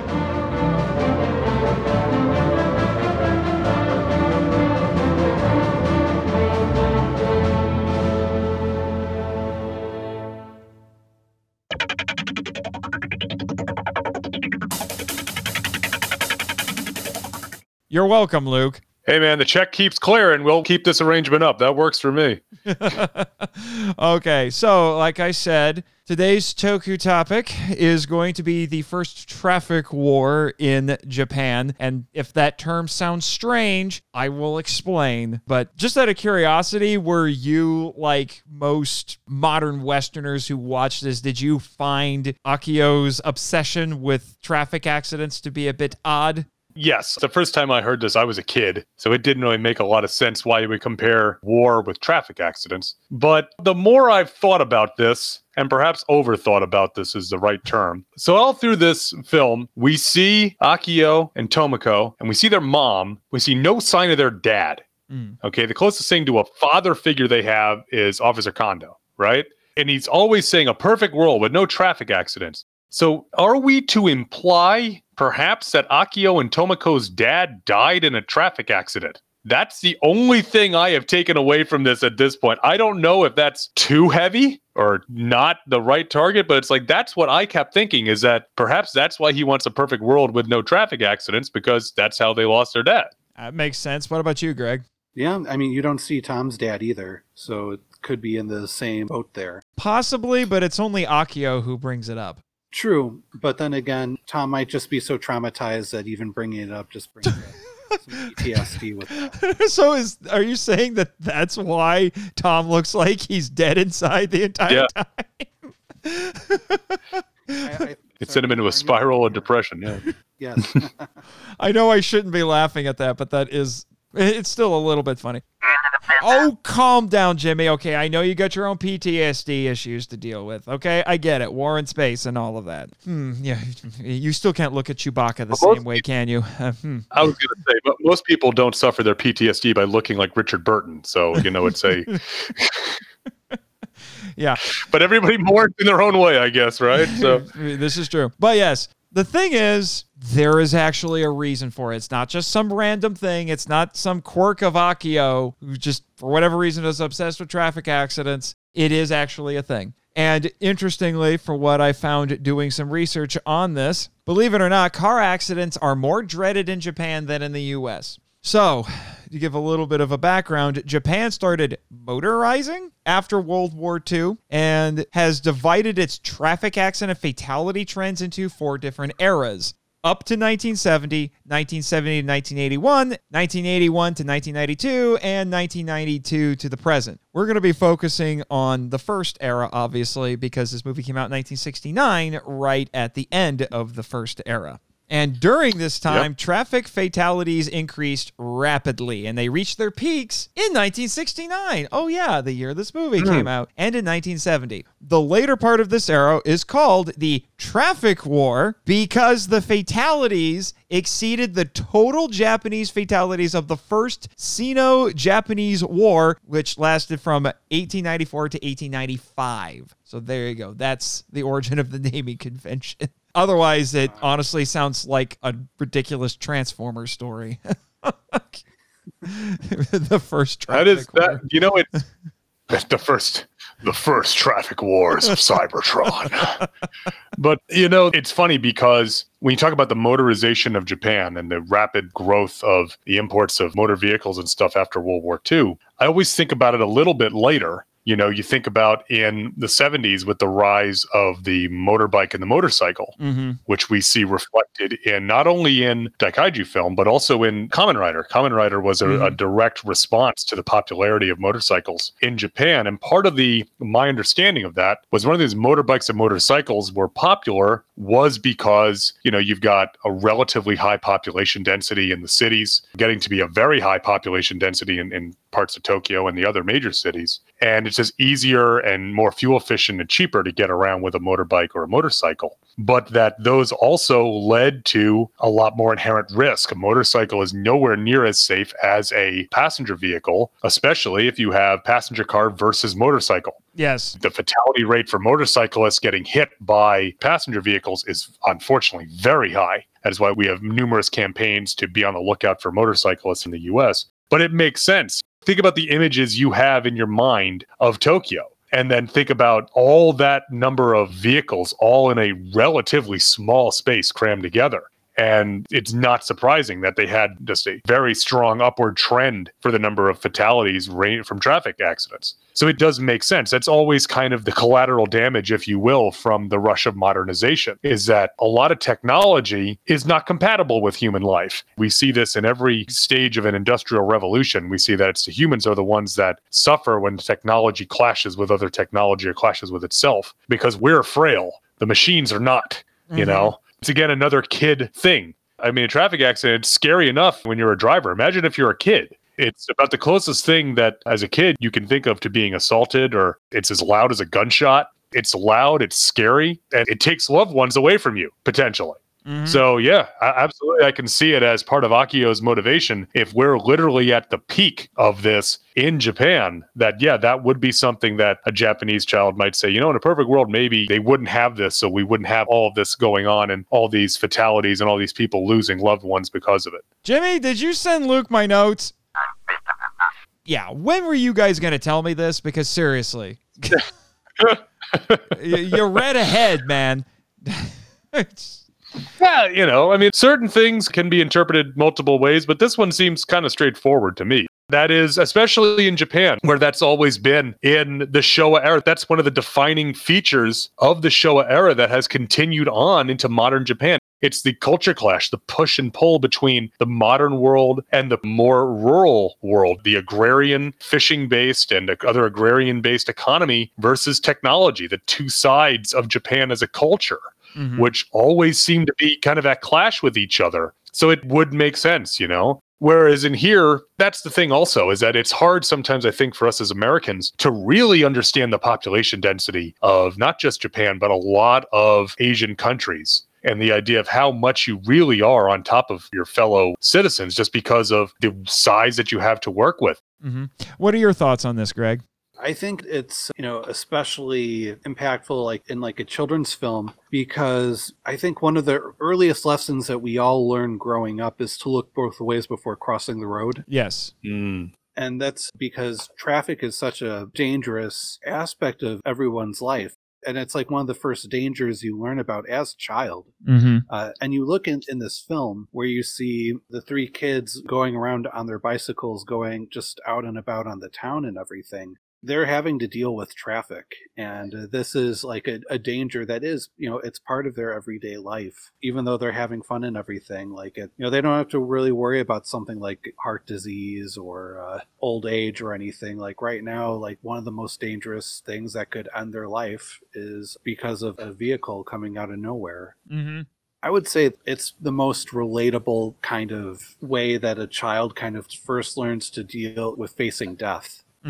I guess in a way it also makes it interesting that the two things that Akio is bringing up is war, which for children that might seem like something that's really far away and, you know, it doesn't really touch their lives, but they understand what it is and that it's bad. And then traffic accidents are things that they can witness. And then, you know, this whole thing is called the traffic war. So maybe Akio was reading the newspapers and saw that term floated around. So he kind of grabbed onto both of those. The other thing is, too, is that, so look at the ages of the kids here. One could presume from the ages of all the children that their parents probably didn't serve in the war. No, they're You too know, young. that their parents were probably kids during the war or maybe teenagers during the war, depending on how old you want to present them at now. And we all kind of know this, especially in Daikaiju film. The war was not something you talked about in Japan in the post-war period. You did not bring that up. So comparing war with traffic accidents is two things that I guess perhaps could be seen as preventable. You know, in the post-war period, Japan is like, there's no, you know, the great feelings that the generation that served in the war that managed to survive, and then the complex feelings for those that didn't, that came up after that. Perhaps that's part of it too, is that on a perfect world, those could be prevented. Yes. It's not like something like disease where that's a natural thing. Maybe it's tragic and does hurt people, but that's still part of the natural world. Whereas war and traffic accidents, those are things that we created and unleashed on our world. Yes. And all of the stuff that we've been talking about, there is connections with all of that. The increase in traffic accidents is actually connected to the Japanese economic miracle and the fact that they were growing as an economic power. But because of all of this, the Japanese government saw this as a very real crisis, and they had to take measures to curb it. But just to give a few numbers to what we're talking about, so Japan's gross domestic product increased quite a bit at this point, as well as their population and their road lengths. Just to put this into perspective, in 1951, there were 4,429 traffic fatalities. But in 1970, which is when this peaked, there were 16,765. And there was a 40-fold increase in car ownership during this period, and the population grew by 23%. So it went from 87 million to 103.7. And the GDP went from 8.5 trillion yen in 1955 to 75.3 trillion in 1970. So it's all connected to that. The main victims of traffic accidents were children, but also the aged, pedestrians, and cyclists. And there were more young people, as in less than 16 years of age, and old people, which were 54 and older, who were non-car users, who got injured or killed in these accidents. And Japan is densely populated because 75% of it is mountainous. And then the roads have to cut through those, which just increases the difficulty. And then, you know, they have to go through a lot more urban areas. So it's hard to isolate pedestrians and cyclists. And that's no surprise because they make up 60% of the auto accidents. And this article I was looking at was talking about two different kinds of traffic accidents in Japan. And they said the most common one before the 1970s was what was called the mobile weapon, which sounds a little bit funny, but these were vehicles causing pedestrian injury or death. And then in the 70s, it went to mobile coffin, which was incidents that kill the drivers or passengers of the cars. So I like the imagery there. So either you're killing someone with the car or you're getting killed in the car, which is different than the United States, because in the United States, there's a higher proportion of fatal accidents with other vehicles as opposed to pedestrians. Yes. You know, again, that is a function of space, right? We do a better job of segregating our vehicles and our people. In the cities, you still get crosswalks and all that, but it's a fairly standard procedure now of how crosswalks work and, you know, cross against the sign. And Greg, you hit the nail on the head. That's one of the first things we learn about looking both ways. Well, if you grow up in a more urban environment, you learn how to cross the street with the signs, with the traffic signals, right? You learn, no, you wait for the walk sign. You don't go, if you're already in there when it starts flashing, you hurry up and get through. I grew up in a fairly, really deep suburbs, like in like ruralized, you know, directions to my house when I was a kid involved turn off the paved road. But my dad grew up in the Bronx, so we go to the city very often as a kid. So I learned at an early age how to deal with traffic like that. You're right. That is a very real threat. And like you said, Nathan, with those statistics, that's a very real and immediate thing when you're a kid, especially in a situation like this with the population and the trending with car ownership and pedestrian fatality. Yeah. And one of the things that I found interesting looking through all of this is, as I said, the Japanese government jumped in to try to intervene on this. And so they've done things like they have been putting in a lot more traffic signals and road markings, and they've run campaigns to encourage people to comply with the rules of the road. And also, they've designated driving schools with uniform curriculum. In other words, it's a little bit difficult to get a driver's license in Japan. They established a compulsory road training program for obtaining a driver's license, and it has a system of short training courses that you have to undergo every 3 years to renew your license. So they take this very seriously. They want to make sure that the drivers who are on the road are competent. Isn't that just the most Japanese possible solution to that problem? A mandatory, compulsory, very organized training system that has very meticulous records, I am sure. You know? It does sound like that. I get the feeling that this was decided by a room full of very stern-looking gentlemen in dark suits. Probably. The same guys who, in 1970, implemented the Traffic Safety Policies Basic Act, which formulated the first fundamental traffic safety program, which went from 1971 to 1975. And then the 10th fundamental traffic safety program, which was from 2016 to 2020, was talked about in 2015. So yeah, they took this very, very seriously. And what's interesting is that they tried to calculate the actual loss that they experienced from this. And in 2004, they estimated that 4.4 trillion yen was the annual monetary loss caused by traffic accidents. Wow. And they also talked about what they called non-monetary loss, which included things like psychological pain and suffering, loss of the joy of life, and so forth. And so they estimated that came out to around another 2.3 trillion yen. Which they used to... You don't necessarily think of the cost, you know? Yeah, they use something called the WTP, which is the willingness to pay, to figure that out, because the WTP is the maximum money that someone considers to be able to pay to avoid a traffic accident. Mm-hmm. And they said that the WTP accounts for about 75% of the fatal accidents. Yeah.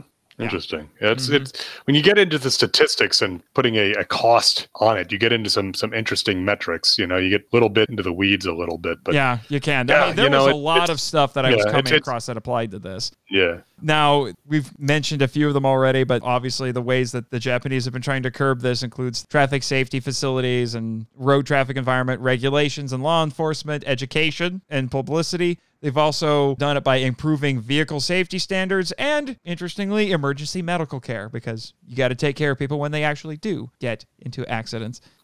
Yeah. Well, again, in my industry that I work in, we deal with design and engineering and construction. And you never just change one thing, right? Everything that you change has knock-on impacts that eventually snowball, and the term we use sometimes is an avalanche effect, where you change one thing and it impacts so many other things that at the end of the day, when you look at the overall cost, it's tremendous. It's flabbergasting almost. So it's kind of the same idea here. Not thinking of it as a change, but thinking of it as an event. And that event has the immediate impact. The traffic accident that kills someone has an immediate impact. It has then secondary and tertiary impacts that radiate out from that once that genie is out of the bottle, so to speak, that those impacts cannot be avoided. Right on down the line, every impact eventually adds up, and it leads to, like you're saying, when you're trying to put a monetary value on something like this that is not a transaction per se, but it does have a monetary value. It has an impact. And it gets down into the microeconomic theory. It's opportunity cost here even. What opportunity did you miss out on because money had to be spent because of the results of this accident? So if you can prevent that accident, what opportunity then do you have the ability to use that resource for? Mm-hmm. We're getting a little bit into microeconomics 201 here. Yeah, but it's the right idea, right? There's no simple problem. Mm-hmm.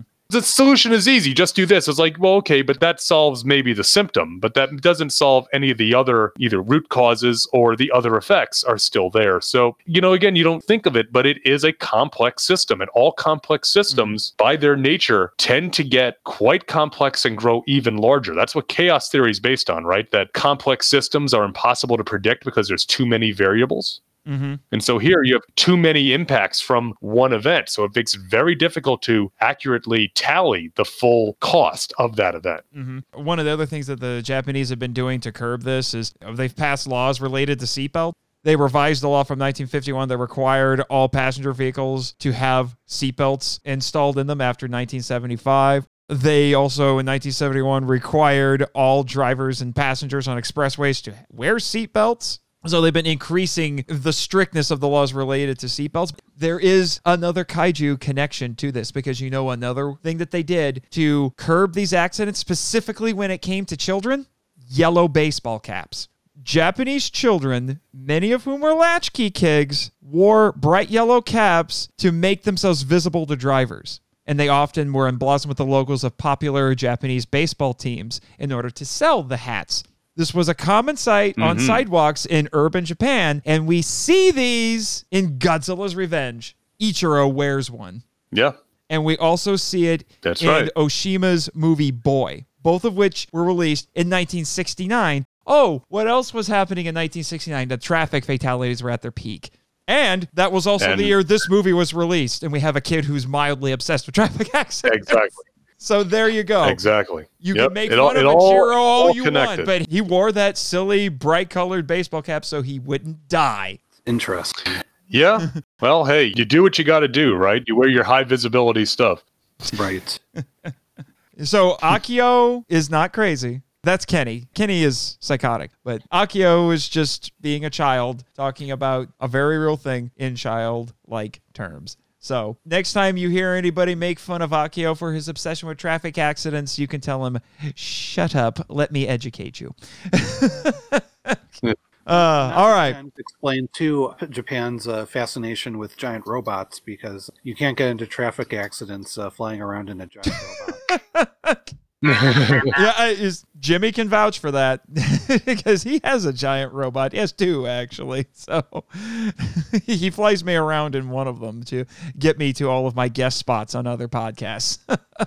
So I think we can close up shop here pretty quick, but I'm going to say we just breeze right through this because right now I'm able to make this episode without any memos and announcements to read from my Orwellian overlord. So let's skip on ahead to another segment that will be a little bit unusual today, and that is listener feedback. Yeah, I was only able to avoid it for the live broadcast, and after the show and everything else that happened that day, the board sent me an email that in no uncertain terms said that I needed to include their announcement in the podcast version if I wanted to avoid violating my contract and getting shot into space. Yeah, Jimmy, I know you're not too happy with the board either because they brought in somebody who impersonated your mother when JR and Jack came by a few weeks ago, and she managed to convince them that she was your mother, despite the fact that, as you've pointed out numerous times, your family died during the war in space.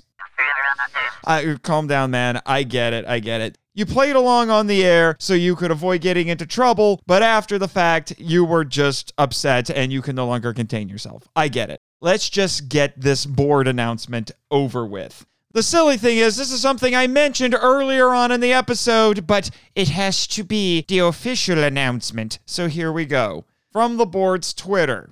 We are pleased to announce that the newest member of Monster Island has arrived. The science team is still deliberating on what to officially name him, so for now, we'll go with the current consensus and call him Titanus Doug.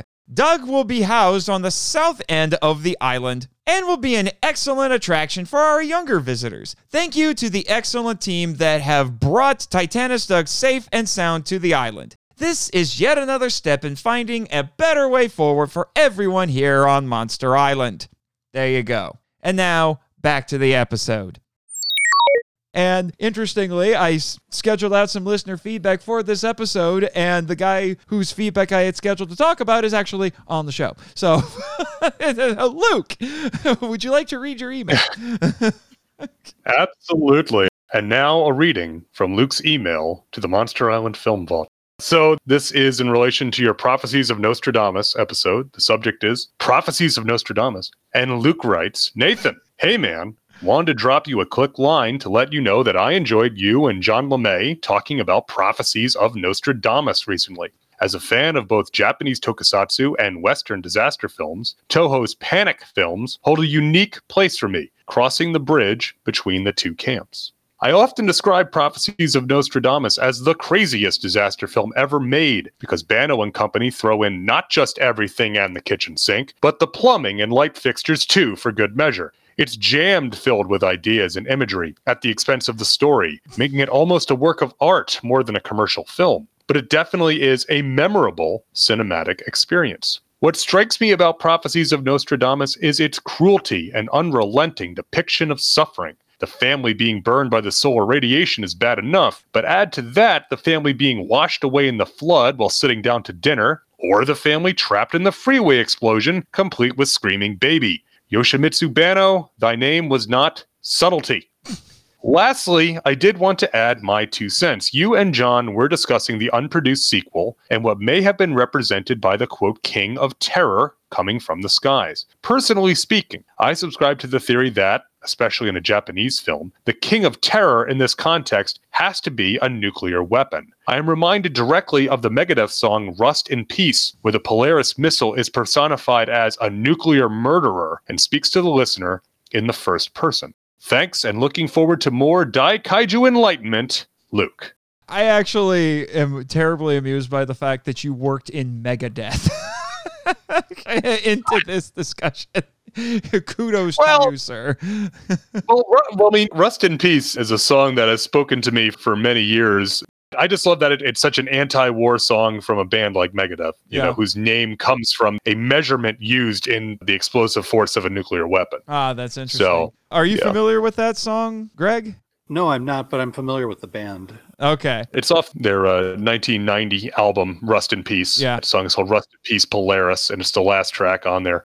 But yeah, the King of Terror has been interpreted to mean a nuclear weapon in other contexts. And I have to presume that, especially again in a Japanese film, that's how how that would have to be interpreted here. Yeah, that wouldn't surprise me at all. But the thing with prophecies, like I said, it's so cruel. Banno didn't shy away from that, and he didn't do it in Smog Monster either. I watched Hedra with my kids a couple months back when I was prepping to do it on Earth Destruction Directive, and there are some scenes in that were a little upsetting to my younger boy, who was 9 at the time. I won't show him Prophecies of Nostradamus. Oh, I mean, forget no, that. No, you shouldn't. Just to fill you in a little bit, Greg, the Prophecies of Nostradamus was a film that I covered a few months ago. It's actually a banned movie. It has been stuffed into Toho's vault because it became controversial. It was a massive hit, but it was controversial. Honestly, really only because of a 30-second scene. And the movie tricks you and makes you think that this is actually something that's really happening when really it's just illustrating a hypothetical that's being discussed by a, honestly, kind of a crazy scientist in a speech where a nuclear apocalypse happens and there's these absolutely sickly, disturbing little mutants that show up and they fight over,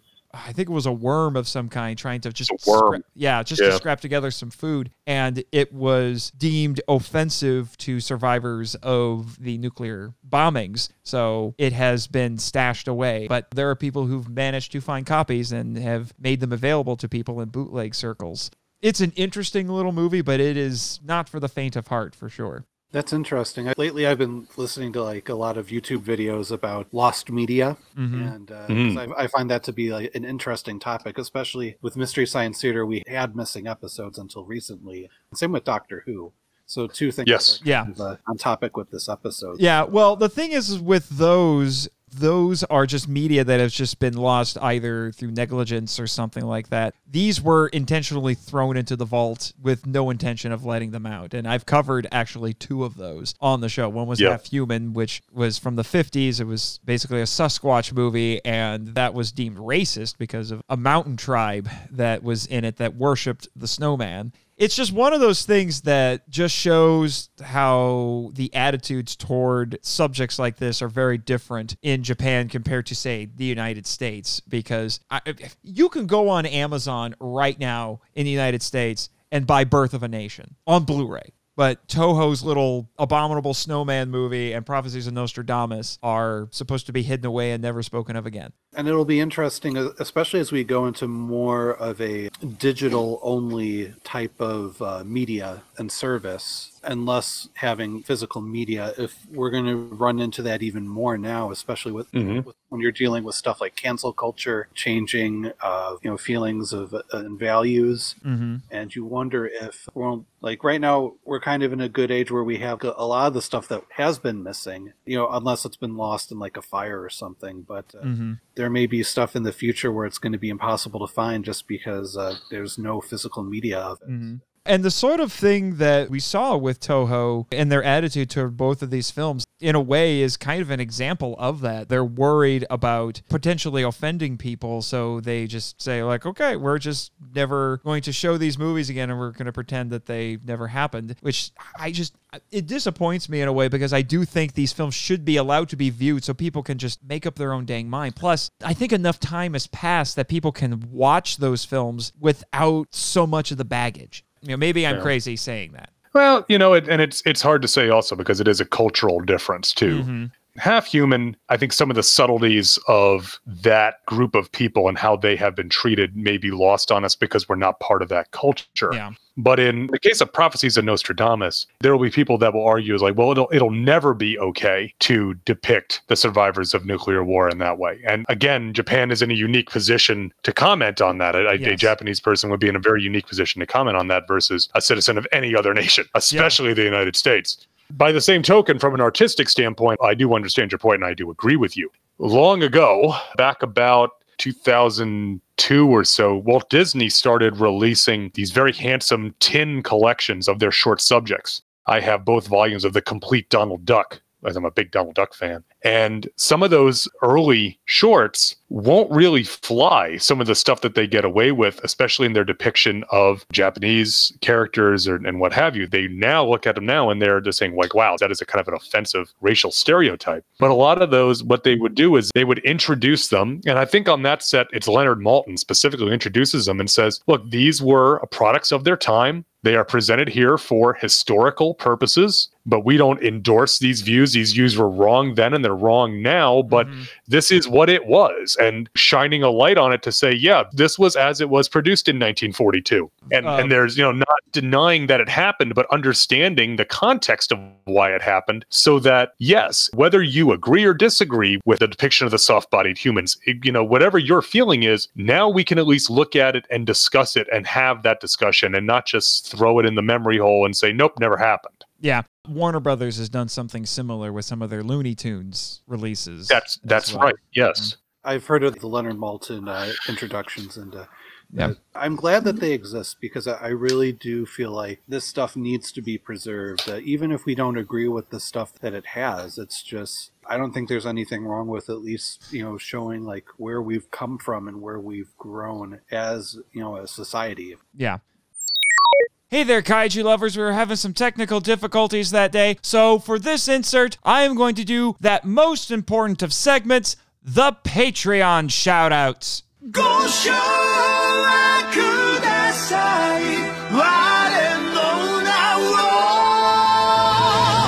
Travis Alexander, Michael Hamilton, Danny Damana, Eli Harris, Chris Cook, Damon Noyes, and Bex from Redeemed Otaku. Thanks a lot, guys. And remember, you too can join MIFV Max on Patreon. And for as little as $3 a month, you can get perks just like this. Check out the links to Patreon in the show notes. And now, once again, back to the show. Now I need to let everybody know what our next episodes are going to be. After this, I will be concluding my mini-sode, air quotes up to the mic as Luke would say, mini-sodes on Toho Classics with Sayonara Jupiter. Have you seen Sayonara Jupiter, Luke? I have not. That is on my list of ones I want to see, though. I've heard very interesting things about Sayonara Jupiter. Of course you're looking forward to that one, Jimmy, because space and all of that. I haven't seen it yet, so should be interesting. And then after that, the Year of Gamera will be continuing with what might quite possibly be the zaniest out of all of them, arguably. Who knows? It's everything with Gamera is debatable. Gamera versus Jiger. Oh, goodness. That one was not on MST3K. And I will be joined by my longtime podcast friend and Kong fan. He was on before for one of my Kong episodes, Ben Avery, who I'm telling you guys, I think he runs a small podcasting empire. He's got his hands on a lot of different shows. And he's an avowed monster lover. So this should be interesting because, like I said, Jiger's nuts. But no episode of MIFV would be complete without shameless self-promotion. what have you got for us, fellas? Although, Luke, I've already helped you out because I played an ad for your show. Well, and that ad is, as always, appreciated. First off, I just got to say, as far as Jiger, she's got the moves like Jiger. That's all you need to know about Jiger. You beat me to the joke. Congratulations. When I covered Gamera versus Jiger on Earth Destruction Directive, which is a Daikaiju podcast you can find at twotruefreaks.com, that was the name of the episode, was the moves like Jiger. But yeah, so Earth Destruction Directive is my main podcast. I've been doing this, Cheese and Rice. It's been a decade now that I've been doing Earth Destruction Directive. Hard to believe, but there it is. You're the old vet now. I know. I'm the grizzled young vet. He's a grizzled young vet. He's a grizzled young vet's a different thing. So we cover all aspects of Daikaiju culture, movies, TV shows, video games, toys. All the things. Yes. And that can be found at twotruefreaks.com. I also am a co-host on The Vault of Startling Monster Horror Tales of Terror, which is a horror film podcast, which I co-host with my brother Jason Jaconetti, the Two True Freaks OG Chris Honeywell, and the hair metal hero Chris Tyler, which can also be found at twotruefreaks.com. And I also am a co-host on Get Back to the Wrestling. Finally, there's a podcast on the internet about professional wrestling. I co-host that with my brother Jason and the hair metal hero, also at twotruefreaks.com. Two True Freaks is TWOTRUEFREAKS. So please, if those sound interesting, please go check them out. All righty. And what do you got for us, Greg? Yeah, you can check out my old podcast I was part of called Out of the Speed Force, where me and my friend Dave went through a CW Flash TV show until I just kind of got sick of it and the CW-ness of it. Yeah, I understand. Trust me. Well, actually, it was Ralph Dibny getting fired was like the last straw for me, where I was just like, okay, I'm done. Yeah. Yep. But you can go back and kind of check some of our thoughts on that. We did like a good stretch of the episodes from season 1 when the show was like at its amazing peak, when it was like a fantastic show. So yeah, you can check my stuff out there. All right. And also, you and I have collaborated on some writing projects. That things like Children of the Wells and things like, which we really should get that revitalized. I'm just saying. I need to bug Nick about that. Nick Hayden, for those who don't know. Yeah. And I need to talk to you about some ideas that I've had of doing like something similar, at least like a blog or something like that. But we both have written books for the Children of the Wells. Well, I've written a book, Here's in the Hidden, but Nathan, you've also written at least 2, I believe. Yeah, a couple of them. Yeah. I'll leave some links to both of those in the show notes. So, yes, Jimmy, I know. We're crunched for time. Oh, Jessica came back. She's going to be coming with the 3 of us so I can put you guys up in the Monsterland Resort, because my guests on the show always get the star treatment. 5-star rooms, you're going to have a good time, and hopefully, Greg, Mona doesn't mind that you spend a night here on the island, and maybe we'll send you home with some nice Monster Island-themed groceries, so hopefully she won't mind. Yeah, I'll probably have to spend a lot of time taking care of the baby and make up for that. Yeah, and Luke, you can tell your boss that your night at the island needs to, he needs to cut the check for that. Well, all I know is I'm going to have to take that tunnel back. And I don't know that I'm looking forward to that. I'm just putting it out there. Yeah. All righty. Well, with that, gentlemen, Jimmy, cue credits. Thank you for listening to the Monster Island Film Vault, a podcast produced and hosted by Nate Marchand. If you enjoy the show and want to join the discussion, we'd love to hear from you. So email us at feedback@monsterislandfilmvault.com. Your message could be read on a future episode of the show. Our website is monsterislandfilmvault.com. Follow us on Facebook and Instagram at Monster Island Film Vault, and on Twitter, where our handle is at The Monster Isla 1. You can also follow Jimmy from NASA on Twitter at NASA Jimmy, and the Monster Island Board of Directors at Monster Isla BOD. I have fulfilled my contractual obligations! And be sure to subscribe to us on YouTube, Spotify, and Twitch. The podcast logo was created by Tyler Souls from TylerDrawsComics.com. Our theme song is Wanderer on the Offensive, live edit by B33J, Sarax, Juan Madrano, and Nonsensical Lexus, which is a remix of Counterattack, Battle with the Colossus, and The Open Way, Battle with the Colossus by Kowatani from the video game Shadow of the Colossus. All film and audio clips belong to their respective copyright holders, and no infringement is intended or implied. please rate and review us on Apple Podcasts and or Podchaser to spread the word about the show. You can also support us by joining MIFV Max on Patreon. The Monster Island Film Vault is a Moonlighting Ninjas media production. Sayonara! Sounds like Luke and Greg are going to enjoy themselves at the Monsterland Resort. And why wouldn't they? This place is basically G-Fest on a kaiju-sized dose of steroids. Speaking of which, I think some people who are on one of those G-Tours are visiting today, and I'll be taking them to see Gamera after lunch. Oh yay! The new board-appointed King of the Monsters. I forgot that you don't approve of that decision. Yeah, because that decision has been causing trouble for the last 6 months since they announced it. Kong and Godzilla wrecking things back in December. The Gamera Gala shenanigans I went through. Heck, even Kong getting drunk at the Godzilla vs. Kong premiere might have been connected to it, from what I hear. Well, the Gamera Gala stuff was kind of your fault, Baka. Fine, I concede that. But Jimmy and I wouldn't have needed to play James Bond if this whole thing didn't seem shady.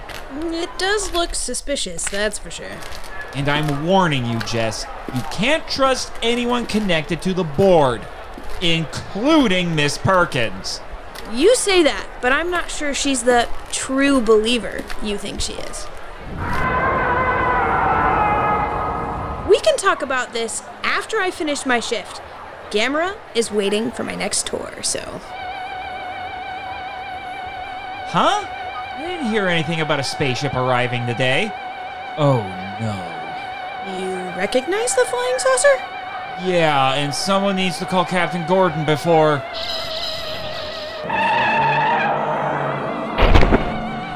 Oh my Mothra! How dare they hurt the friend to all children!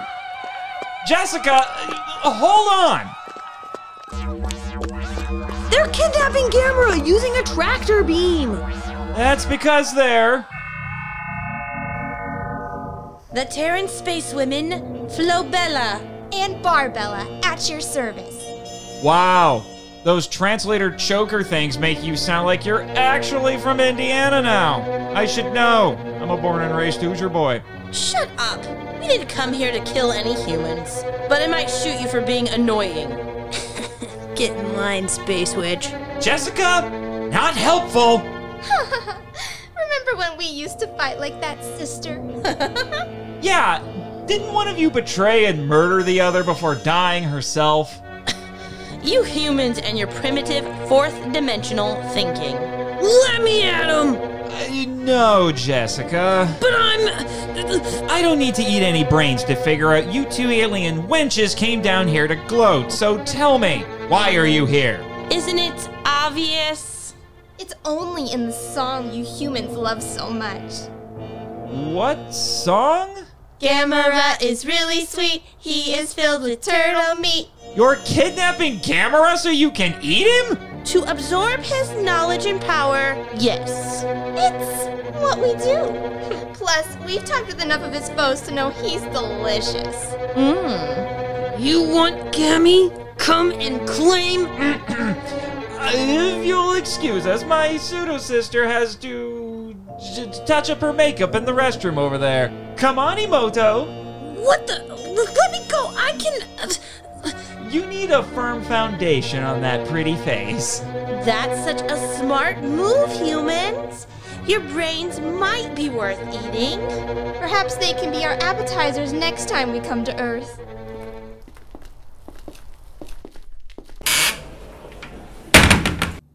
What are you doing letting them kidnap Gamera? Dang it, Jess, I'm a film curator, not an alien fighter. This is a job for Monster Island security. Yeah, and their track record is only slightly better than Starfleet Security's. How do you know that? I inherited some of your useless knowledge, remember? My point is it's not our job to do something. That doesn't sound like you. But more importantly, did you forget that I'm a superheroine? And you were on the verge of blowing your cover in front of everybody. I've read enough comics to know it's a terrible idea to let the villains know who you are. It's bad enough that the board knows it. Point taken. Plus, You've never fought a supervillain before, and I don't want you to get hurt. Aw, Baka, you do care. Don't rub it in. But this is who I am, Baka. I have to help Gamera. And how am I supposed to protect the island from bigger threats later if I don't get any experience? Oh, come on. You say this, but did you not read the Civil War comic? Did you remember what happened to Spider-Man? Okay, that did not work out very well at all, and it led to one of the worst comic book stories that I have ever read. What? I got this. Fine. Here, hold this. Huh? Your wig? You might want to stand back. This'll just take a few taps of my barrette. Why? What are you... Shine, Crystal Lady! What? It's a chrysalis made of crystal? A chrysalis? How is... With Mothra's blessing, I will smite evil! Oh, good Godzilla. Wait for me! Hey, Brain Eaters! Let me be crystal clear, you're not taking Gamera. We don't know who you are. But we won't be stopped by bad puns in a garish costume. That's funny coming from space bimbos wearing shower caps and mini capes. You useless! Luminous Crystal Moth Shield! Oh, geez. An energy shield? You'll get a kick out of this. Hiya! Took him down with the shield. Hot dang. Now to free Gamera for the kids!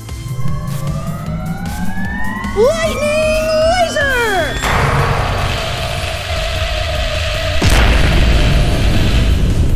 No! Our spaceship! You'll pay for that! Eat laser bug girl! Sparkly Glitter Storm!